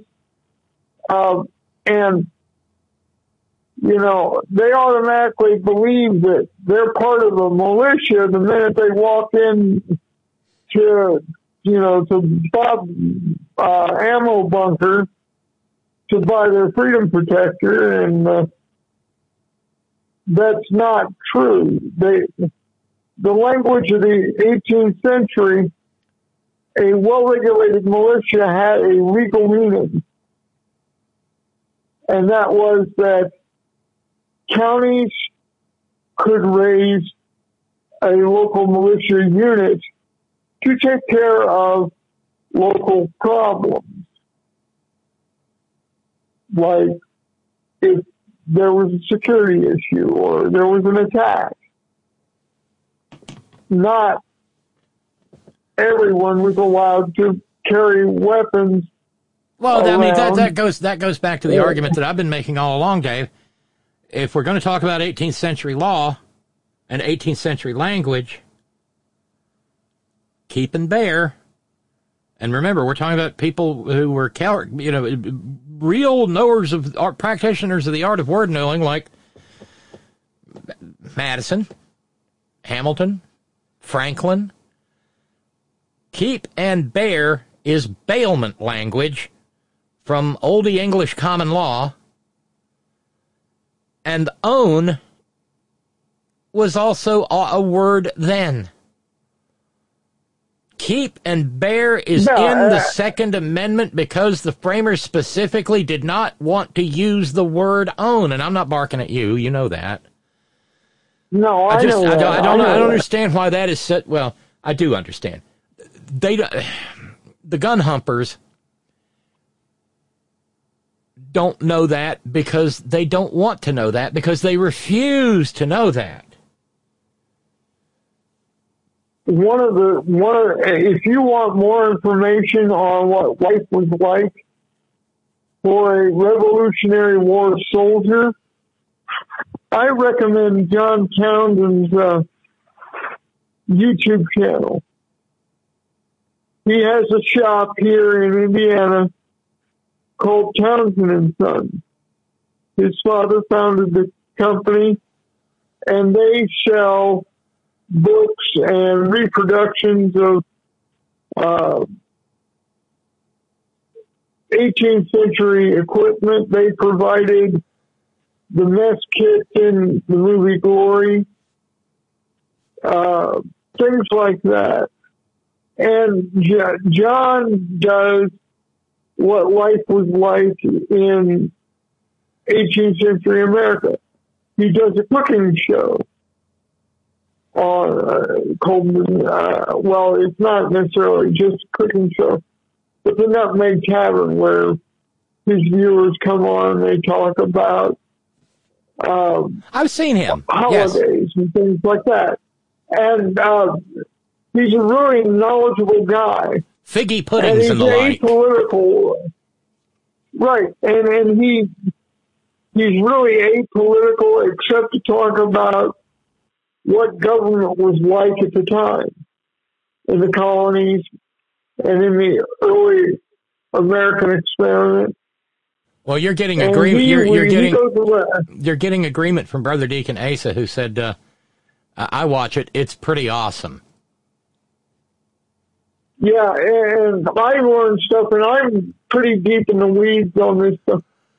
He showed how they set up fish traps on the Wabash River and stuff like that to provide food for the community. You know, none of this, well, he can't afford it, so he's got to starve shit. No. None of that. But here was the point. There are several live action interpretations in Indiana. One of the earliest ones that started in the 60s was a place called Conner Prairie, where they talk about life in a small Indiana town in the 19th century. As a kid, I would go and sit in the schoolhouse and hold a horn book. I didn't know what a horn book was until I was 8 years old. But I bought my first jaw harp. I'm triggered.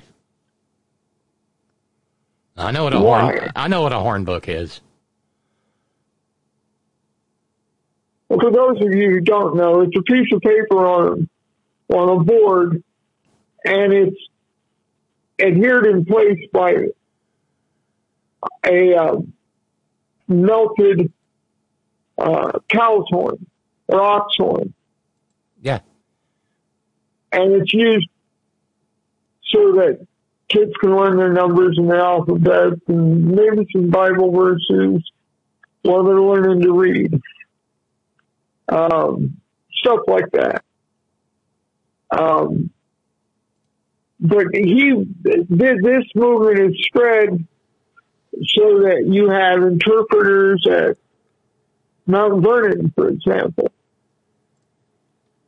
And he was interviewing a woman who plays 3 different enslaved women on George Washington's plantation. And she said that a black guest started yelling at her about playing the subservient, and she broke character and said, every one of these women was a real person. And I am interpreting their life at the time. And she was talking about what it meant to do that. And there was a cooking segment where the people at Mount Vernon had decided to teach John how to make a drink that was what the highfalutin planters would have had at their table. And George Washington and Martha had served it. It was called Orange Fool. Yes. And the maggots went nuts, thinking that their God Emperor was being made fun of. And John went on his channel and said, and he was angry, absolutely furious. He said, I keep this channel apolitical. I might talk about politics at the time, where the corruption was. I didn't realize, for example, that the dollar was more than the dollar. There were several dollars. And it was based on crops or fish. You had corn dollars. You had tobacco. And we can dollars. Right, and we can recognize that in the modern era by the petrodollar. Right, and they would post the conversion rates in the papers. So if you needed to convert corn dollars to tobacco dollars for a transaction, you'd look it up in the paper, you'd both agree to a price, and that sort of thing. And that's the kind of thing that Mullah Mike is trying to get back to, because he doesn't like a good currency. Gold. The British government. No, I'm sure he's a gold. Yeah, I'm sure he's a gold bug, Mullah Mike. But there's gold and there's gold. But if he wants a king, the British Parliament banned gold coinage in the colonies because they did not want gold coming out of England into the colonies, where the colonies could gain power. They had to pay their taxes in silver or trade goods. And these maggots seem to think that, things were better, in the early Americas. They weren't. We were an economic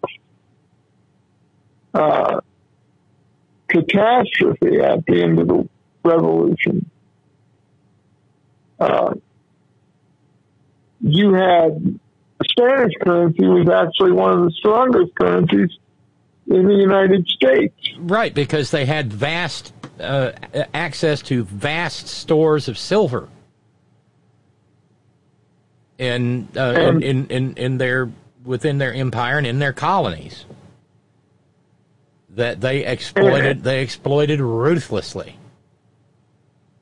And so when they're talking about a well-regulated militia, getting back to the Second Amendment, they're talking about a structured military unit that could be called up in an emergency. They were required to drill a couple times a month, usually. You had to own your weapon or have access to it. That's why Lexington and Concord happened. Yes. The Americans had formed a armory where they could collect the powder, the shot, the weapons, because your basic shopkeeper wasn't going to be toting around a musket or he might have had you wonder sometimes if some of these people have ever actually handled an 18th century firearm. You talk about shopkeepers toting weaponry. Yeah, going to open your butcher's shop or your general store, along the riverfront in Philadelphia or some such, or in Boston, whatever, New York, and toting a weapon like that, and the balls, and the powder, and the patches, and the flints, or the caps, I'm not sure when, but you get the idea. You're talking about 25 to 30 pounds of equipment just in that. Yeah. The powder, the shot, and the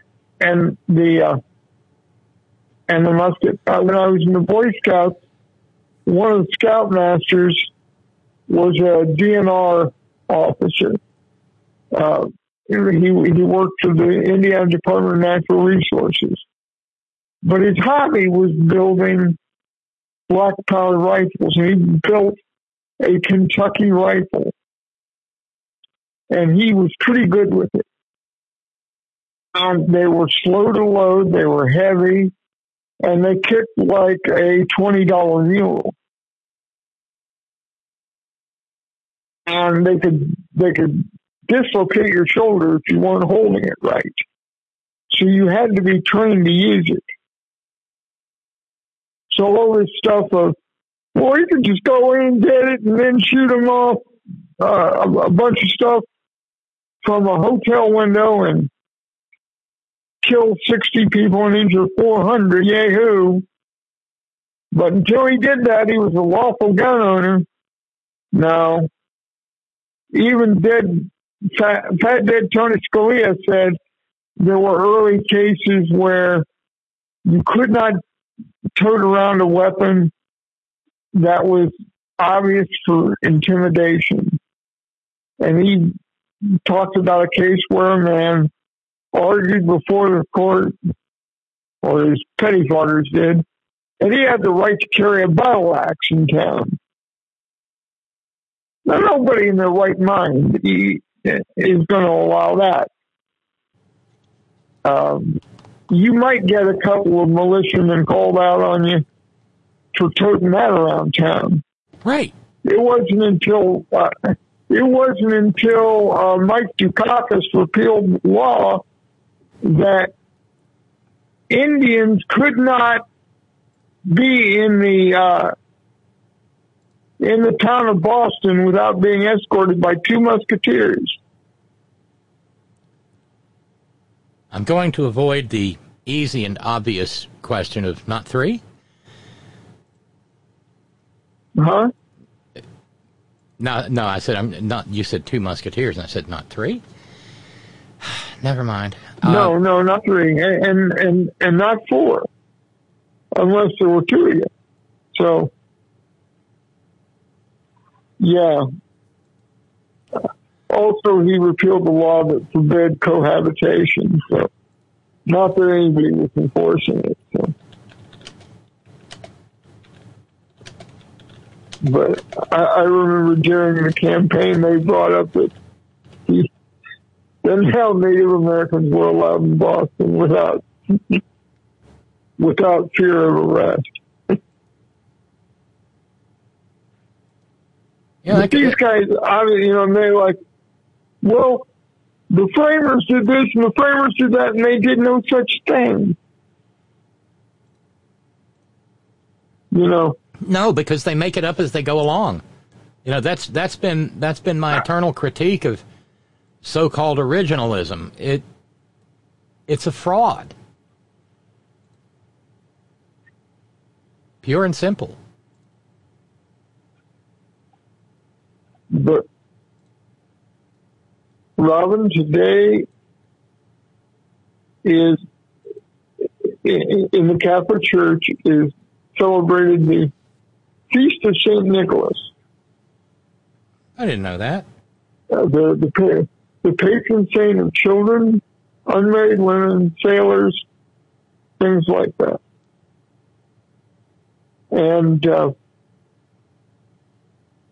I find it ironic that such violence would occur on a day that people celebrate a decent man who tried to help people. The thing, and I'm talking about the historic St. Nicholas, not the Red Sea I know. Yeah. Advertisement I had. As a matter of fact, Clement Moore was kind of ashamed of his poem because he felt it took away from focusing on the story of Christmas itself. So, but I love the poem anyway. So, oh, sure. I mean, it's charming. The dear Reverend can be forgiven. I think so. Hey, Dave, I hate to interrupt, but I'm going to have to roll because my internet here has crashed. So we're not even going out into the wider world. All right. Take care, dear. But it's been lovely talking to you, and I'm glad you're feeling better. Just go, be gentle with yourself, and slowly get back into I'm not taking it too quickly. I'll take care of myself. I promise. Please do. I'll talk to you later, Robyn. Okie doke. You take care, Dave. Bye now. Bye. So the only way you're going to hear this is if you're listening to the podcast, but Chantel crashed at about 6:59 p.m. my time, and it's going to require a reboot and a little talk with technical support. So that's pretty much the program for this Wednesday. Thank you. Thanks for spending your time, and thanks to our Patreon and PayPal subscribers. Thanks to Deb jumping in this evening. Steve's chocolate challenge is on the table if anyone wants to take advantage of that.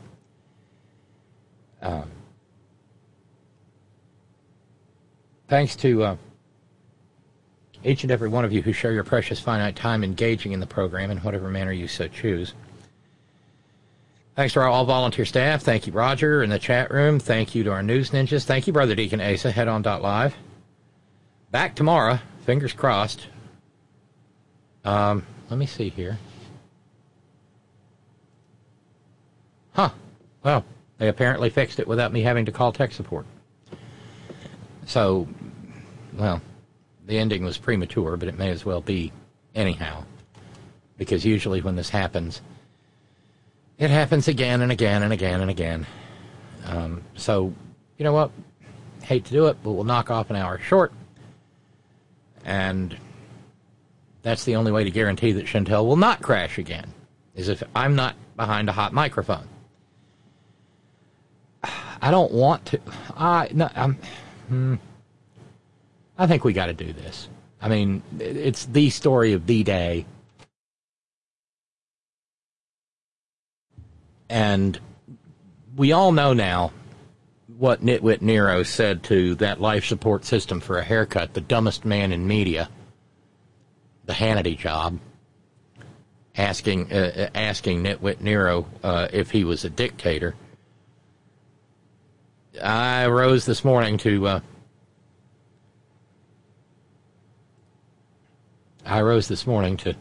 find the MSNBC Morning Zoo crew having a hissy. Apparently no one was happy with the dumbest man in mass media. We'll start, though, with the man who looks like how rancid hot dog water smells. Steve Bannon barking and grunting about Hannity's question. Murdoch's a moron. Murdoch so missed what happened in 15 and 16. He was ordering nails to do this stuff. He came to the White House. He's not a bright guy. He's not a bright guy. He's kind of a nepo because his father had money. The sons are the biggest morons in the world. Untethered with Ailes gone, this is truly TV for stupid people. Sean Hannity actually thought he was helping Trump last night. Let me ask you a question. Will you be a dictator? Trump gives a full heckle. And here's what I love. The audience gets it. They're laughing. By the way, Sean, they're laughing at you. They're laughing at this. I'm not so sure they were laughing at Sean. Because his base is, Dunning-Kruger and lower. They were laughing because they look forward to it. They want the purge. They want blood in the streets. They crave it. They'll lick it off the asphalt, the maggots.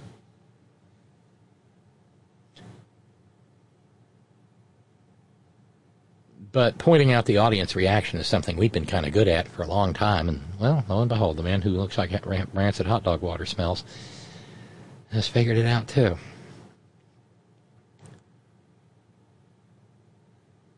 But none of these people can go very long without engaging in eliminationism. This clip is no different. This stupid, ridiculous question. Of course Trump's not a dictator. It's absurd. On the face of even to ask that question that Morning Joe and those guys can cut the clips on, shows you're an idiot. And we don't have time for idiots, bro. This is a war. Okay? This is a war. We don't have time for a sunshine. I mean, I got to point out that Sean, the Hannity job can probably buy Steve Bannon for what he thinks he's worth, sell him for what he's actually worth, and never count the loss. But here we are. That's not the measure of worth. But notice the war reference. This is a war. Okay? This is a war. We don't have time for Sunshine Patriots in this nonsense. And don't carry the water for the Murdochs, and don't carry the water for the left. And if you don't say, well, I'm the biggest loyal Trump thing, you're carrying the water. Whoever, it is disgusting that you ask that question. Let me be blunt. It's disgusting you ask that question. But then when Trump heckles you, that's a heckle, bro. And when the audience has a belly laugh and they're laughing at you. It wasn't a heckle. You come back and ask it again? How dumb are you? This is absurd. This is real life. We're playing for keeps here, dude. We don't care about your $25 million contract. We're playing for keeps. This is war. War. And you're just not good enough, and you're just not smart enough. And I've been adamantly opposed since Murdoch is all they're doing is pushing Nikki Haley. They push Youngkin. They push DeSantis. It is the neoliberal neocon with Karl Rove and that whole crowd. Neoliberal. And no, dude, but flipping a little bit and Laura Ingraham, flipping a little bit. No, it's not good enough. We saw where you guys were. We saw who got in the trenches, who helped the president turn this thing around. It's absurd. You're carrying the water for our enemies. Don't you get that? And don't you get it when the guy heckles you and the audience laughs in your face? Maybe that's the time to write down that number 2 principle. Maybe I shouldn't go again and ask it again. He gave you a frickin' answer. And the audience backed him up in the answer. Full stop. That's all you need. Move on to the next thing. Ugh. Obscene. An obscenity. Really? My goodness gracious. Methinks she doth protest too much. He's a fascist. He hates it when people get close to recognizing what fascists do. There's a reason Cynthia's scared. There's a reason I'm scared. There's a reason a lot of people are scared. Because they're real. They're fascists. They're bloody-minded and hope soon to be bloody-handed. But you can tell he really wants a $25 million contract with Fox. Whew. And, of course, he has a vested interest in Trump getting back in. He needs another pardon. But yes, the Morning Zoo crew there at MSNBC did get rather distraught, and rightfully so. The only people who aren't distraught about a guy saying he's going to be a dictator on day one are the people who want him to be a dictator on day one. Trump told the Iowa audience he would not be a dictator except for on his first day in office. I want to be very, very clear on this. To be clear, do you in any way have any plans whatsoever, if reelected president, to abuse power, to break the law, to use the government to go after people? You mean like they're using right now? So, in the history of our country... I mean, you see how it begins. With an outright falsehood. Fascist leaders lie.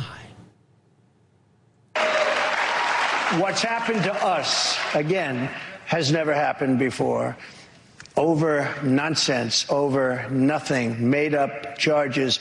I often say Al Capone, he was one of the greatest of all time, if you like criminals. He was a... okay. He's not all right. You know, he's playing his little invisible accordion there, the greatest of all time, if you like criminals. I mean, he just compared himself to Al Capone. Mob boss, the likes of which Scarface, they call him. And he got indicted once. I got indicted 4 times. I want to go back to this one issue, though, because the media has been focused on this and attacking you. Yeah. Under no circumstances. You are promising America tonight you would never abuse power as retribution against anybody. Except for day one. Except Look, what? he's going crazy. Except for day one. Meaning?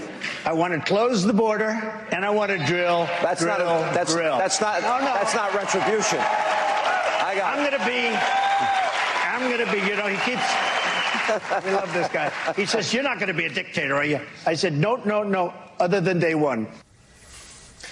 It's kind of like that. Believe him. We talked about this. Remember the answer we talked about, and Donald Trump doesn't do it. He had previous interview members said, you didn't take all those documents back to your beach club. I did, and I had the right to do it. And Hannity kind of droops his head. But the point is, again, he's saying now just explicitly, I'm going to do a bunch of stuff on day one, and if anybody believes it's going to end in day one, I've got a bridge to sell you across the river here. So this is what we're hearing from Donald Trump more and more, and it's the reason we're hearing more and more from Joe Biden about the dangers of a potential second term. Well, I mean, Willie, think about it. If any other politician in American history were asked the question, are you going to be a dictator? No. Donald Trump never answered it. He never answered it. And when he said, and I just want, there's a sickness. There is a sickness among, unfortunately, some of our fellow Americans regarding authoritarianism and totalitarianism. They want it. Because, Willie, when he promised that he would be a dictator on day one, he got applause. Well, and that's on Fox News, and there's a lot of people watching who are right on board. Even before he talked about the border, which a majority of Americans would support closing the border today, probably an overwhelming majority, are drilling. By the way, what a stupid thing to say. Drill, drill, drill. What a stupid thing to say. You can tell he doesn't even read the newspapers. And the people applauding that don't even read the newspapers. U.S. oil production. Yep.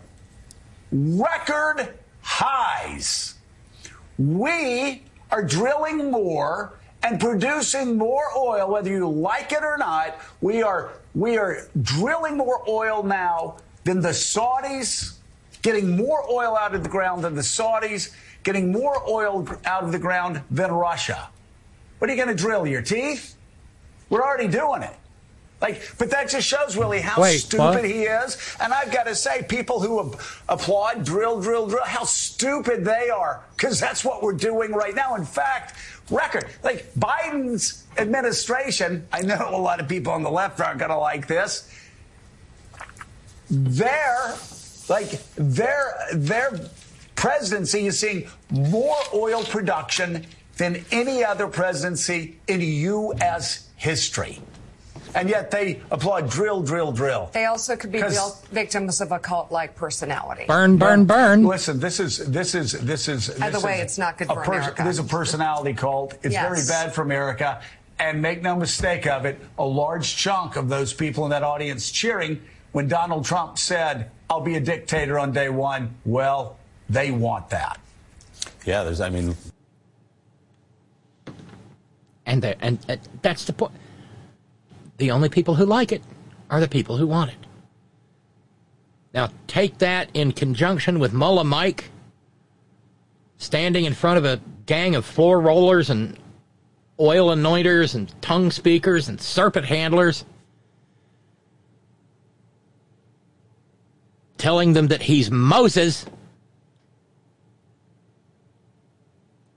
And honest to God, it does not take a Mercator projection to realize where we're headed if we don't nip this shit in the bud. Toot sweet, y'all.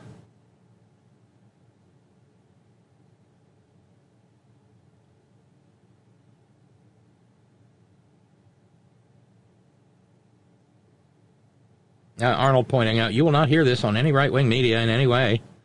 I've been driven completely crazy by right-wing propaganda. In fact, I would bet money it's the exact opposite, based on what I've been seeing online. Not sure specifically what you're referring to, Arnold, but just on general principle, you're not wrong. They never smarten up the chumps. They have the right-wing media machines have internalized W.C. Fields' third commandment all the way down to their toenails. Don't smarten up a chump. But you know how we were talking about they can't, the paranoia is getting to them and they can't govern? Well, Nancy Mace, who may next year become a former member of Congress, she's feeling the wrath because she was one of the mutineers who made poor Craven McCarthy be all but hurt.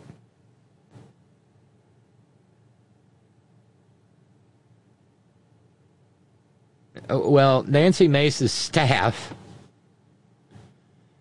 is absolutely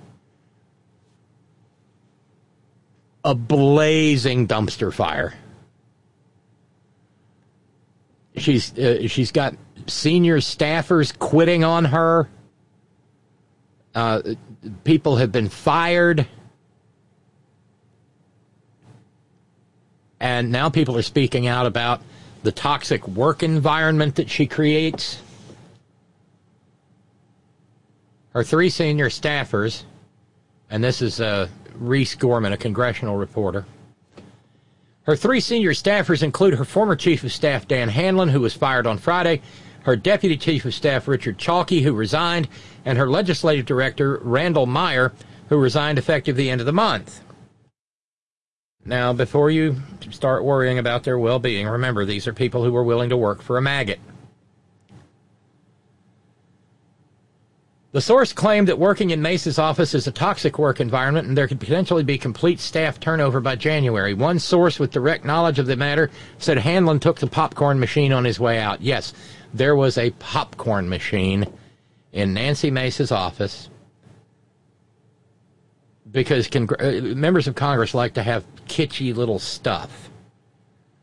I think it was Senator Lamar Alexander, whose office in the Dirksen Senate office building was terribly popular with both sides of the aisle because he had a freezer in his front office filled with ice cream from, I think, Mayfield Dairies, because they're a Tennessee-based maker of ice cream. And so, the popcorn machine would be good because who isn't absolutely drawn to the smell of freshly popped popcorn. So Dan Hanlon was fired and he took his popcorn machine with him.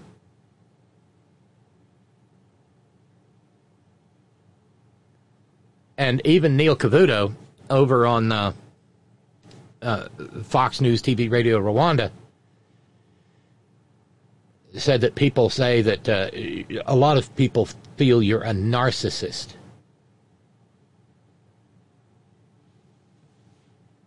If the shoe fits, because apparently she demanded that her aides schedule a minimum quota of TV appearances in order to maintain her celebrity status.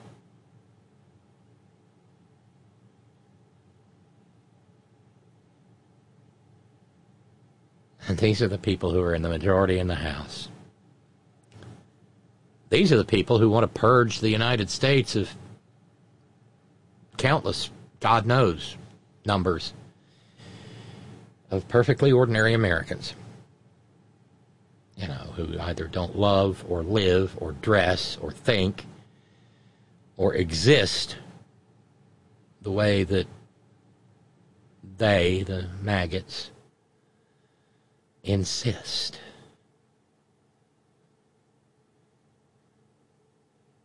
Quigg had the missing strawberries. Nitwit Nero has the missing documents. And Nancy Mace has a missing popcorn machine. Damn.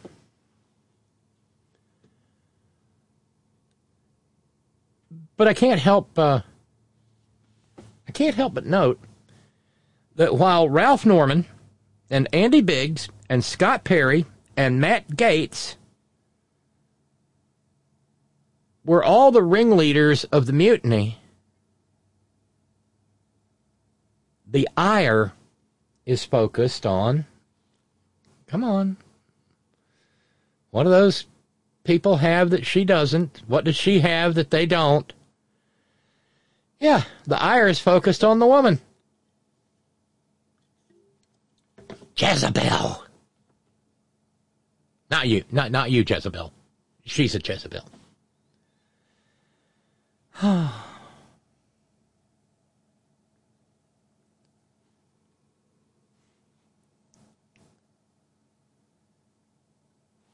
And now after the day one dictator comment, you know, Bishop Willard Romney has decided to exit the Senate because he probably couldn't get renominated in Utah. Manu Raju gets his microphone in front of a lot of faces, and he got it in front of Bishop Willard's. And the bishop responded to a question about the day one dictator business threat. Sometimes a little baby will spout off all sorts of words that you don't take either literally or seriously. That's a bit of what we're seeing from President Trump in his campaign right now.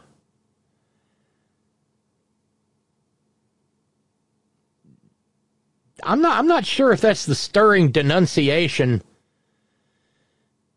that some would like it to be. That's more like a defense. Oh, he's saying it, he'll never do it. According to Manu Raju, the bishop said that it was just Trump firing up the base and entertaining people. I don't know that I attach great importance to some of the things he says. Well, Bishop Willard, can I call you Willard? You are stinking filthy rich. You are white. You are male. And apparently straight. And churchy.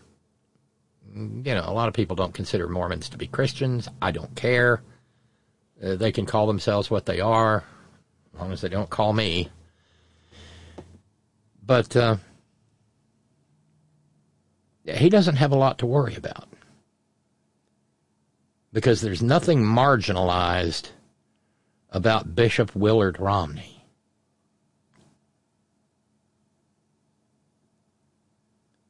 So, of course, he's going to be dismissive. But then there's Senator Thom Tillis, who also spoke to Manu Raju and said, he said he would do two things. He would close the border and drill. Everybody could say that's abusing power. I think that's a righteous use of power, and President Biden failed on it. Except for the fact that Biden's been a very much oil president.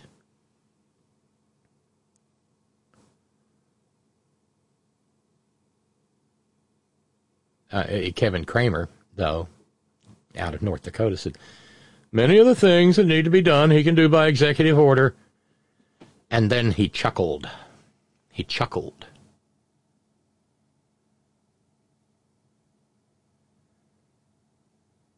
Yeah. The condemned ate heartily.